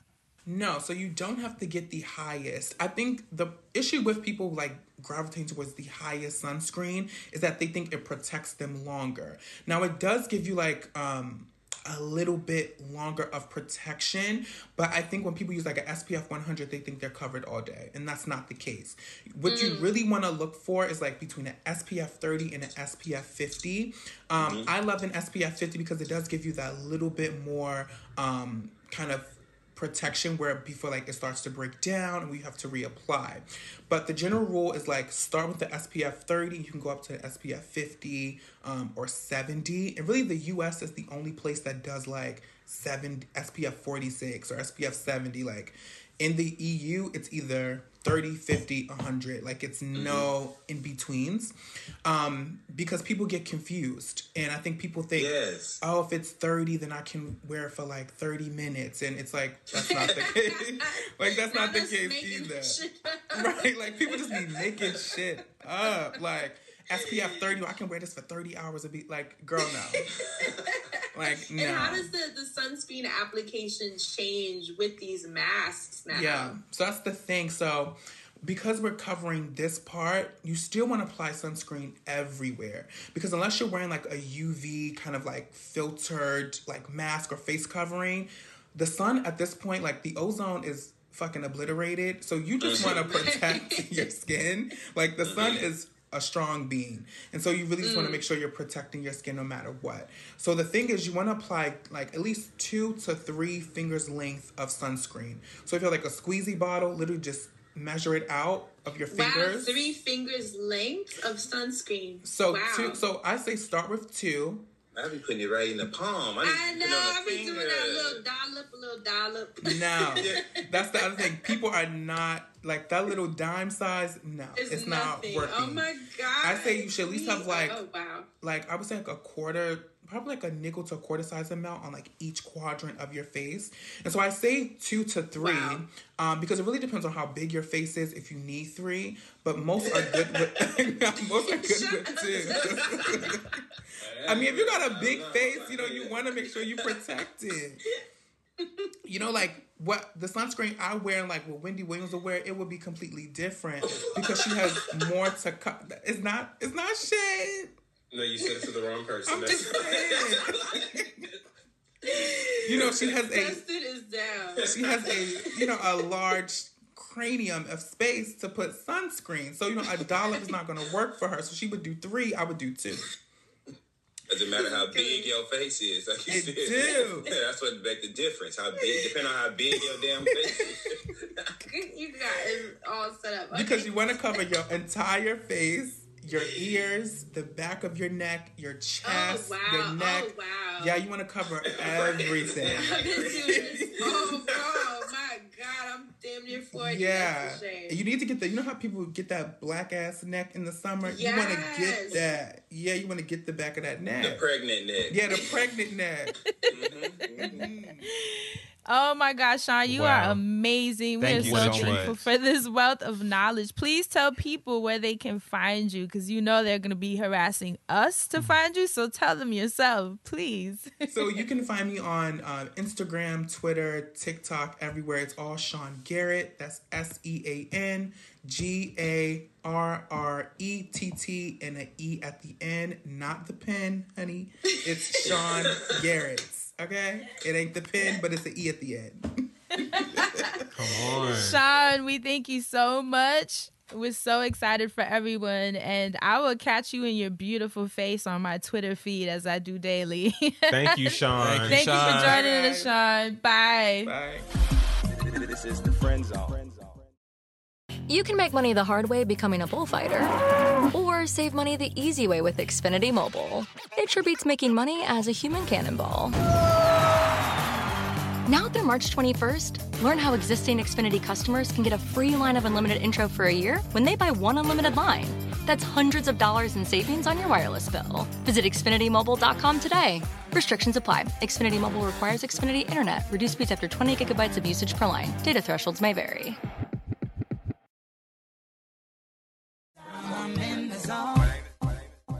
And now that we finished the wellness segment, let's jump into Mr. Music Man. What you got for us this week, Asante? I'm not going to take up too much of your time. I really just would rather, I'm going to talk about one artist and then I'm going to just go on to the listens lately. I'll start with the listens lately and then I'll loop you two in around the end. But I would just very quickly, I talked about this artist last week. Her name is Joyce Rice. I've been talking about her because she's been putting out some really dope visuals. She's someone I've been listening to for a minute.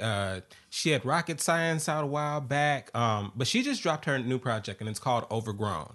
So I had to talk about Joyce Rice for a moment.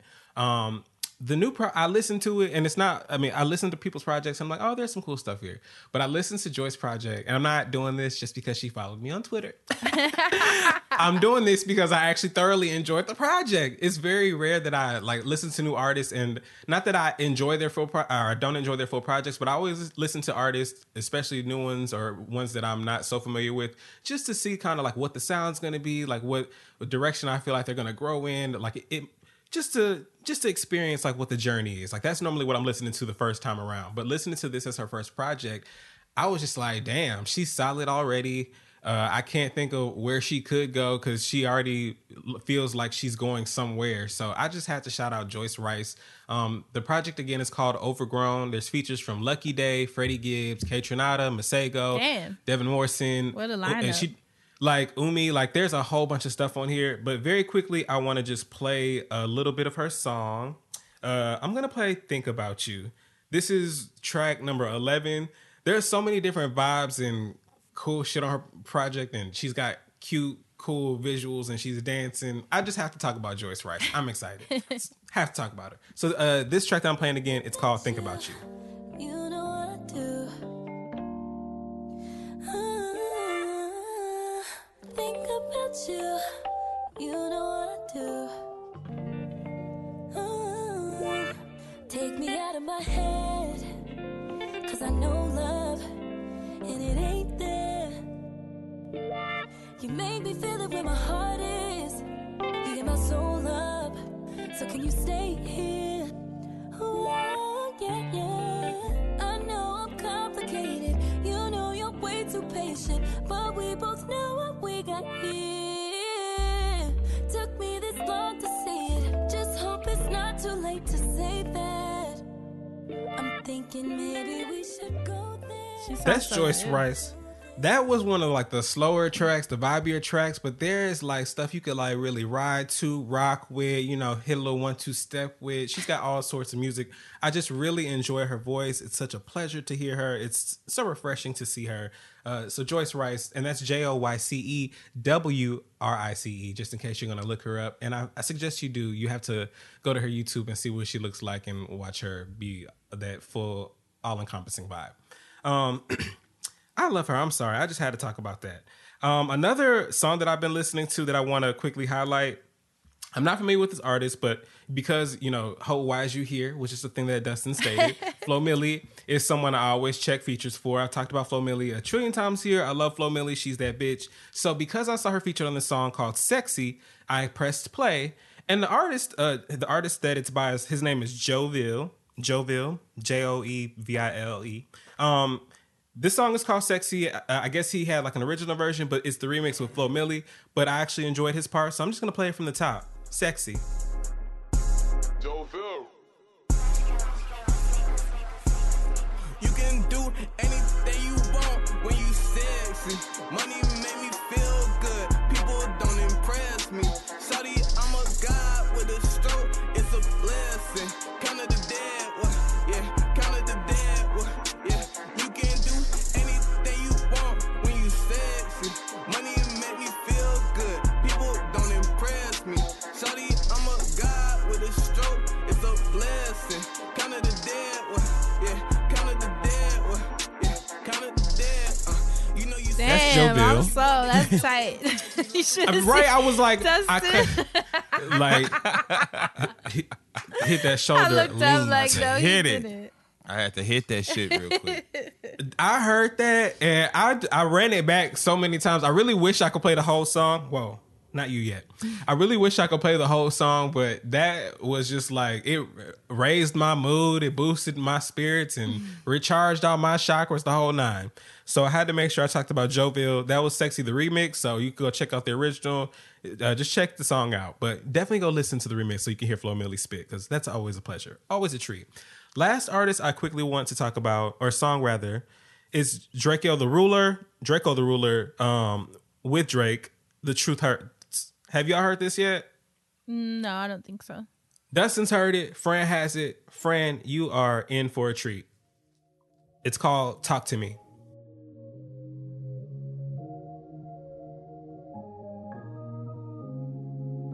I don't know if what we have is love, but it's on my mind. We might slide on a nigga inside this club. Girl, close your eyes. 15 brothers, no friends when I pull up for peace of mind. Lights come on, I'ma need you to come find me. Don't be so shy. Cause I know you want me, girl. Cause I know you want me, girl. Cause I know you want me, girl. Cause I know you want me. Y'all know I'm always excited to hear That sound Drake. good. You know what I'm saying? It sounds so good. So I've been on a little vibe, a little bop, a little bit of everything. That's what I've been listening to lately. I just wanted to just quickly get that out the way. And now I just want to also be nosy and hear what y'all been listening to. So, Fran, you know, I know you've been traveling and things. So what's been on the Zoom-in playlist? Okay. So Lucky Day jumped on Good and Plenty with Masego and Alex Isley. And y'all, it is exactly what y'all imagined it would be. Good and Plenty. And this is how it goes.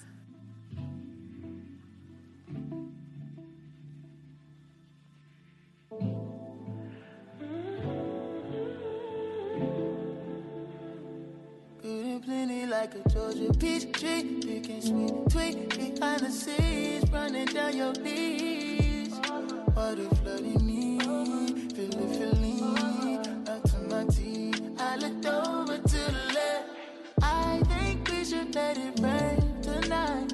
No, I love it when we slip and slide. Don't stop loving, got enough supply. Sleep, wake up and repeat. You'll get every little bit. You ain't never seen a drip like this. Heaven at your fingertips. Don't you let a minute slip. Just say you have me. Oh, taste and see. Hope you don't sleep on me. I got good and plenty. Come on, Fran. Don't play with me, Fran. Is that not amazing? Ooh. The way he just jumped on the track. I love when a song starts and the artist just gets at you. Like, just go. No time Yes. wasted. Something about that always feels so tight to me. He's like, you gonna get this. Right. You gonna get this vibe. Like, they're like, we jumping right in. The other song I wanted to highlight is The Other Lover, and it's Little Dragon featuring Moses Sumney. They've actually been collaborating quite a bit. So I was excited to see that they dropped yet another song, and this one is awesome. This is how it goes.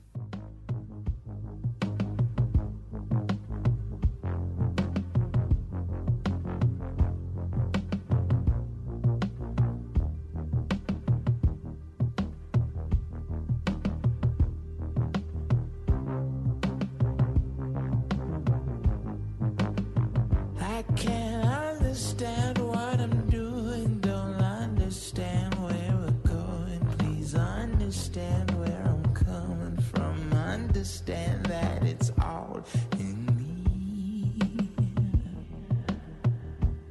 but not plain to see. Please understand that we're strong and I understand where we're going. I understand life be flowing, dreaming as you be talking to me about where we'll be.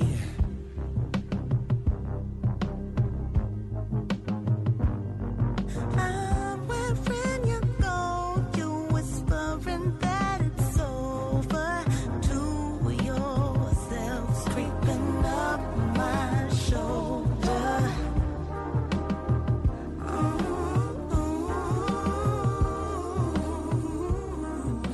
Isn't that Yes. the two of their voices?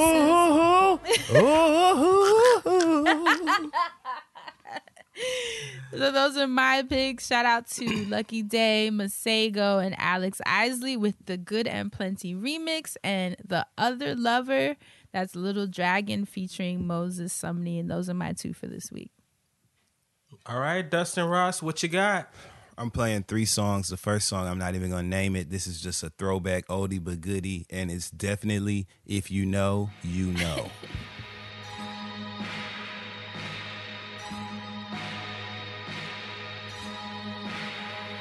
In the land of gods and monsters, I was an angel, living in the garden of evil, screwed up, scared, doing anything that I needed, shining like a fiery beacon. You got that medicine I need, fame, liquor, love, give it to me slowly. Put your hands on my waist, do it softly. Me and God, we don't get along, so now I sing. No one's gonna take my soul away. I'm living like Jim Morrison. Like I said. You are so Heard. random. If you know, you know. Jessica All right. fucking Lange. Wow. Moving on. Next we have Street Runner by Rod Wave. I don't know what you are, but I know what I need. The goodbyes, the lows, the I need you, no I don't. Every time I start to close the door, you knock, and I let you in. Loving you is my greatest sin. Loving you is my greatest sin. Loving you is my greatest sin.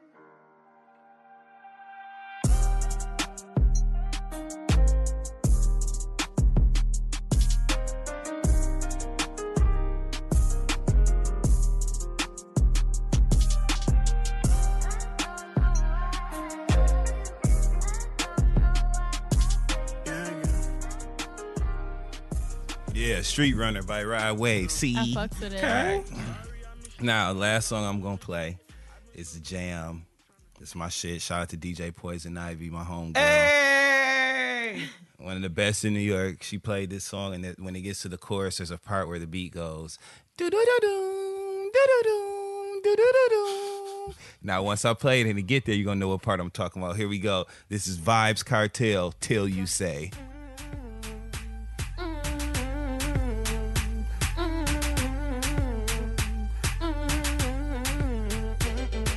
Me have to tell you, say me and my don't find a pussy there. Me love push me hood in there, especially when you turn back way.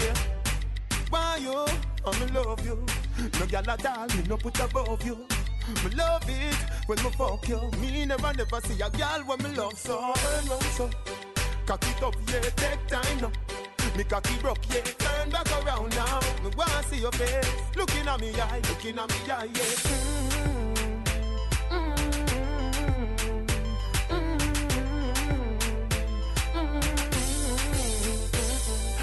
Me have to tell you, say me and my don't find a pussy there. Me love push me hood in there, especially when you're. Alright, that's it. We see who's ready for summer. Okay. Ooh, locked and loaded. ooh. Dustin said, That's "This is the part. Doo doo doo. I'm going off. I'm going off on that part. That's it for my listens. That was awesome. All right, well then that does it here for this Music Man segment. Dustin Ross is back to you because what you been watching over here in TV land?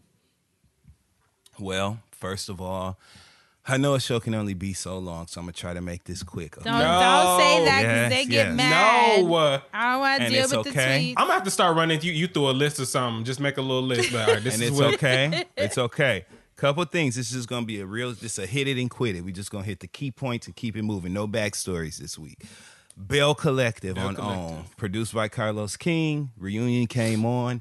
Yes. I don't like how they were trying to all jump on my girl Latrice. at all. It's no secret she's my favorite cast member. I know a lot of things have come to light, but I think that it's getting lost in this. I think they're starting from the middle instead of the beginning of the story, and that's something that I got from Kimmy on Love and Marriage Huntsville. She said, "Why are we starting at the middle of the story? Let's start at the beginning." And the beginning of the story is that Marie attacked Latrice at that brunch. Call it what you want. That's what she did. Yes. And so anything that Latrice did thereafter, they can accuse her of making phone calls to bloggers, quote unquote, whatever they want, which I'm not sure, how far Marie thinks the news of her dealings and doings in Jackson, Mississippi is going to go. But it may be a big deal to her. I don't have to understand, but I know she feels like the conversation is moving beyond whatever she's in control of. I ain't like how she was talking to Latrice. I mean, she maybe really got some shit to lose, which is annoying enough because it's like, bitch, you did She this. don't. Because what she needs to do while she in Latrice's business and everybody else's business, she needs to clean up, sweep around her own front door. You got a son that's 18 or 19 with three children, all under the age of 1.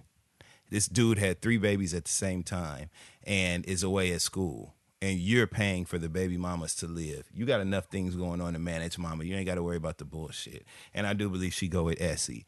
Now, Kaylin, I guess that's her name. She got on my nerves on the show, on the reunion. I enjoyed her. I feel like points were made. I like how she handled herself against Marie. I enjoyed her on the reunion, and that's where I'm going to leave it. I don't have to like her to enjoy her that episode, and that's what I did. Antoinette also showed up and showed out on the reunion. I was very impressed with the right couch. Yes. The couch and when you're looking at the screen, the people on the, The couch right to couch. the right, I was impressed with them. I was. Yes. Latrice, Antoinette, and Kaylin. They handled their business. They cleaned it up that day. Tambra, 2 less packs of hair. That's all I got to say. Love and Marriage Huntsville, right? Love and Marriage Huntsville has been amazing. Once again, this is the If You Know, You Know It. This is the If You Know, You Know episode. YK. Okay.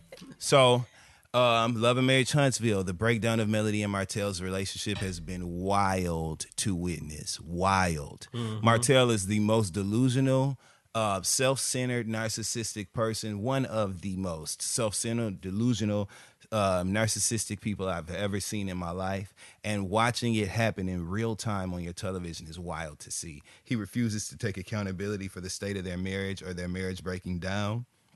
He's making up stories and rearranging facts in order to create a story that makes him not look so bad when it really isn't even the truth. And it's really heartbreaking because I was rooting for Melody and Martell, and I like them both individually. So seeing this side of him is really disappointing as a viewer of the show. Kimmy has been making me laugh all season long. And again, she coined one of my, going forward, was going to be one of my personal, cornerstone phrases, which is you can't start in the middle of the story. You have to start at the beginning, because a lot of times a motherfucker try to pull you to the middle of the story where you're like, nah, bitch, I'm kicking your ass because of what happened before that. And that's what we need to focus on. So I've appreciated her for that. Shout out to Letitia and her husband, Marceau, for opening their cigar bar. Wonderful to see that black business being opened, even though Letitia gets on my nerves. I also love her mother.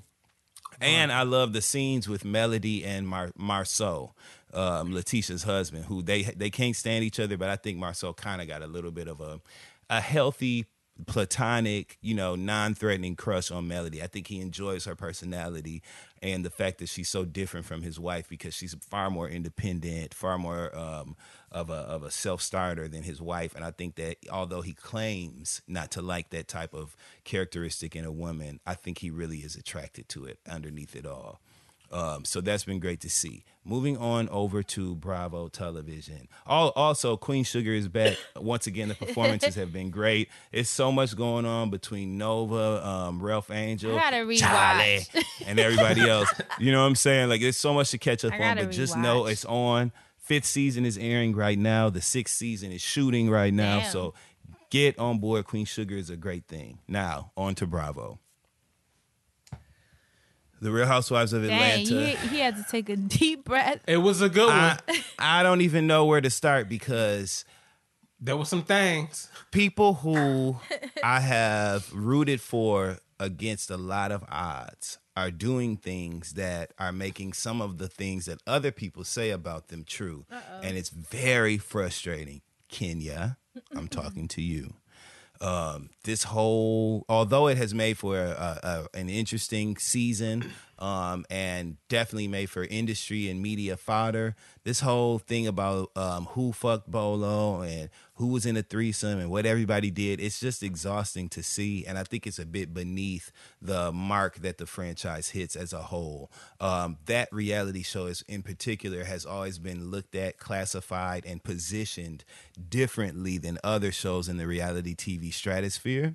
And it garnered a bit more respect, had a bit more prestige. It was the best of the best, the cream of the crop as far as reality television shows are concerned. And some of these things that are going on now, I feel, just kind of knock it down a peg or two. I feel like they're a bit below the grade that we're used to, and the natural storylines that connect these women to each other, the history that they have, the things that are not based on sensationalized opinions, but rather who we are as people, how we're tied and connected. And these things also creating organic, natural conflicts if they arise. If not, it's still an interesting group of people to watch because of the way that they're connected and the stories that can be birthed from that. And I feel like the show kind of slipped a bit away from that. In its defense, I will say this has been the most challenging. I'm sure it had to be the most challenging season to shoot ever in the history of the show. With the pandemic, they couldn't do any of the things that this show is built around, which is large group events, congregating together, traveling together, going all over. Trip where they can fight and beat each other up. True. They couldn't do none of that shit, and so it just. And I'm sure even with all the regulations it took to film the scenes that they did have with crew and cast both been having to be tested and cleared and in bubbles and all that shit. So I get it that this season was going to feel a little bit different. But the things that are making me not as happy with the show don't have anything to do with the production value, nor do they have to do with any of the variables that were put into place because of COVID. These motherfuckers just getting on my nerves. Okay. And that's what it's boiling down to.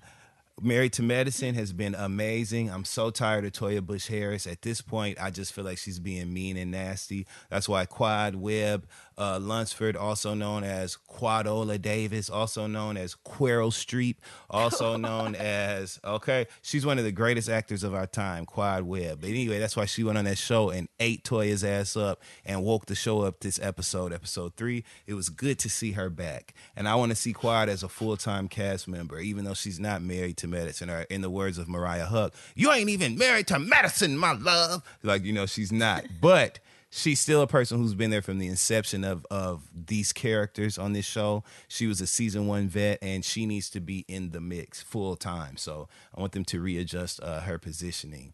But other than that, the show has been great. Dr. Heavenly has kept me in stitches. Her, Contessa, and even though Toya gets on my nerves, Toya, they are all making the show interesting and hot this season. And so it's great to see. Shout out to Dr. Jackie, too, with her rich ass. Dr. Jackie got so much money. Love Dr. Jackie. I'm telling you, she does. So it's just been great. So shout out to all these shows. There's more that we could talk about, but we're going to talk about Soul of a Nation on Twitter and all other things that will come to pay as we move forward. So that's it for the TV Land segment. Thank you so much. Sweetness. Case Wow. closed. The one time I watched Candid, everything, like, damn. Like, damn. So as always, this was a great episode. We thank you guys so much for listening. We love you so much, and we'll catch you guys next week. Stay black and protect your magic. Bye. You can make money the hard way becoming a bullfighter, or save money the easy way with Xfinity Mobile. It sure beats making money as a human cannonball. Now through March 21st, learn how existing Xfinity customers can get a free line of unlimited intro for a year when they buy one unlimited line. That's hundreds of dollars in savings on your wireless bill. Visit XfinityMobile.com today. Restrictions apply. Xfinity Mobile requires Xfinity Internet. Reduced speeds after 20 gigabytes of usage per line. Data thresholds may vary.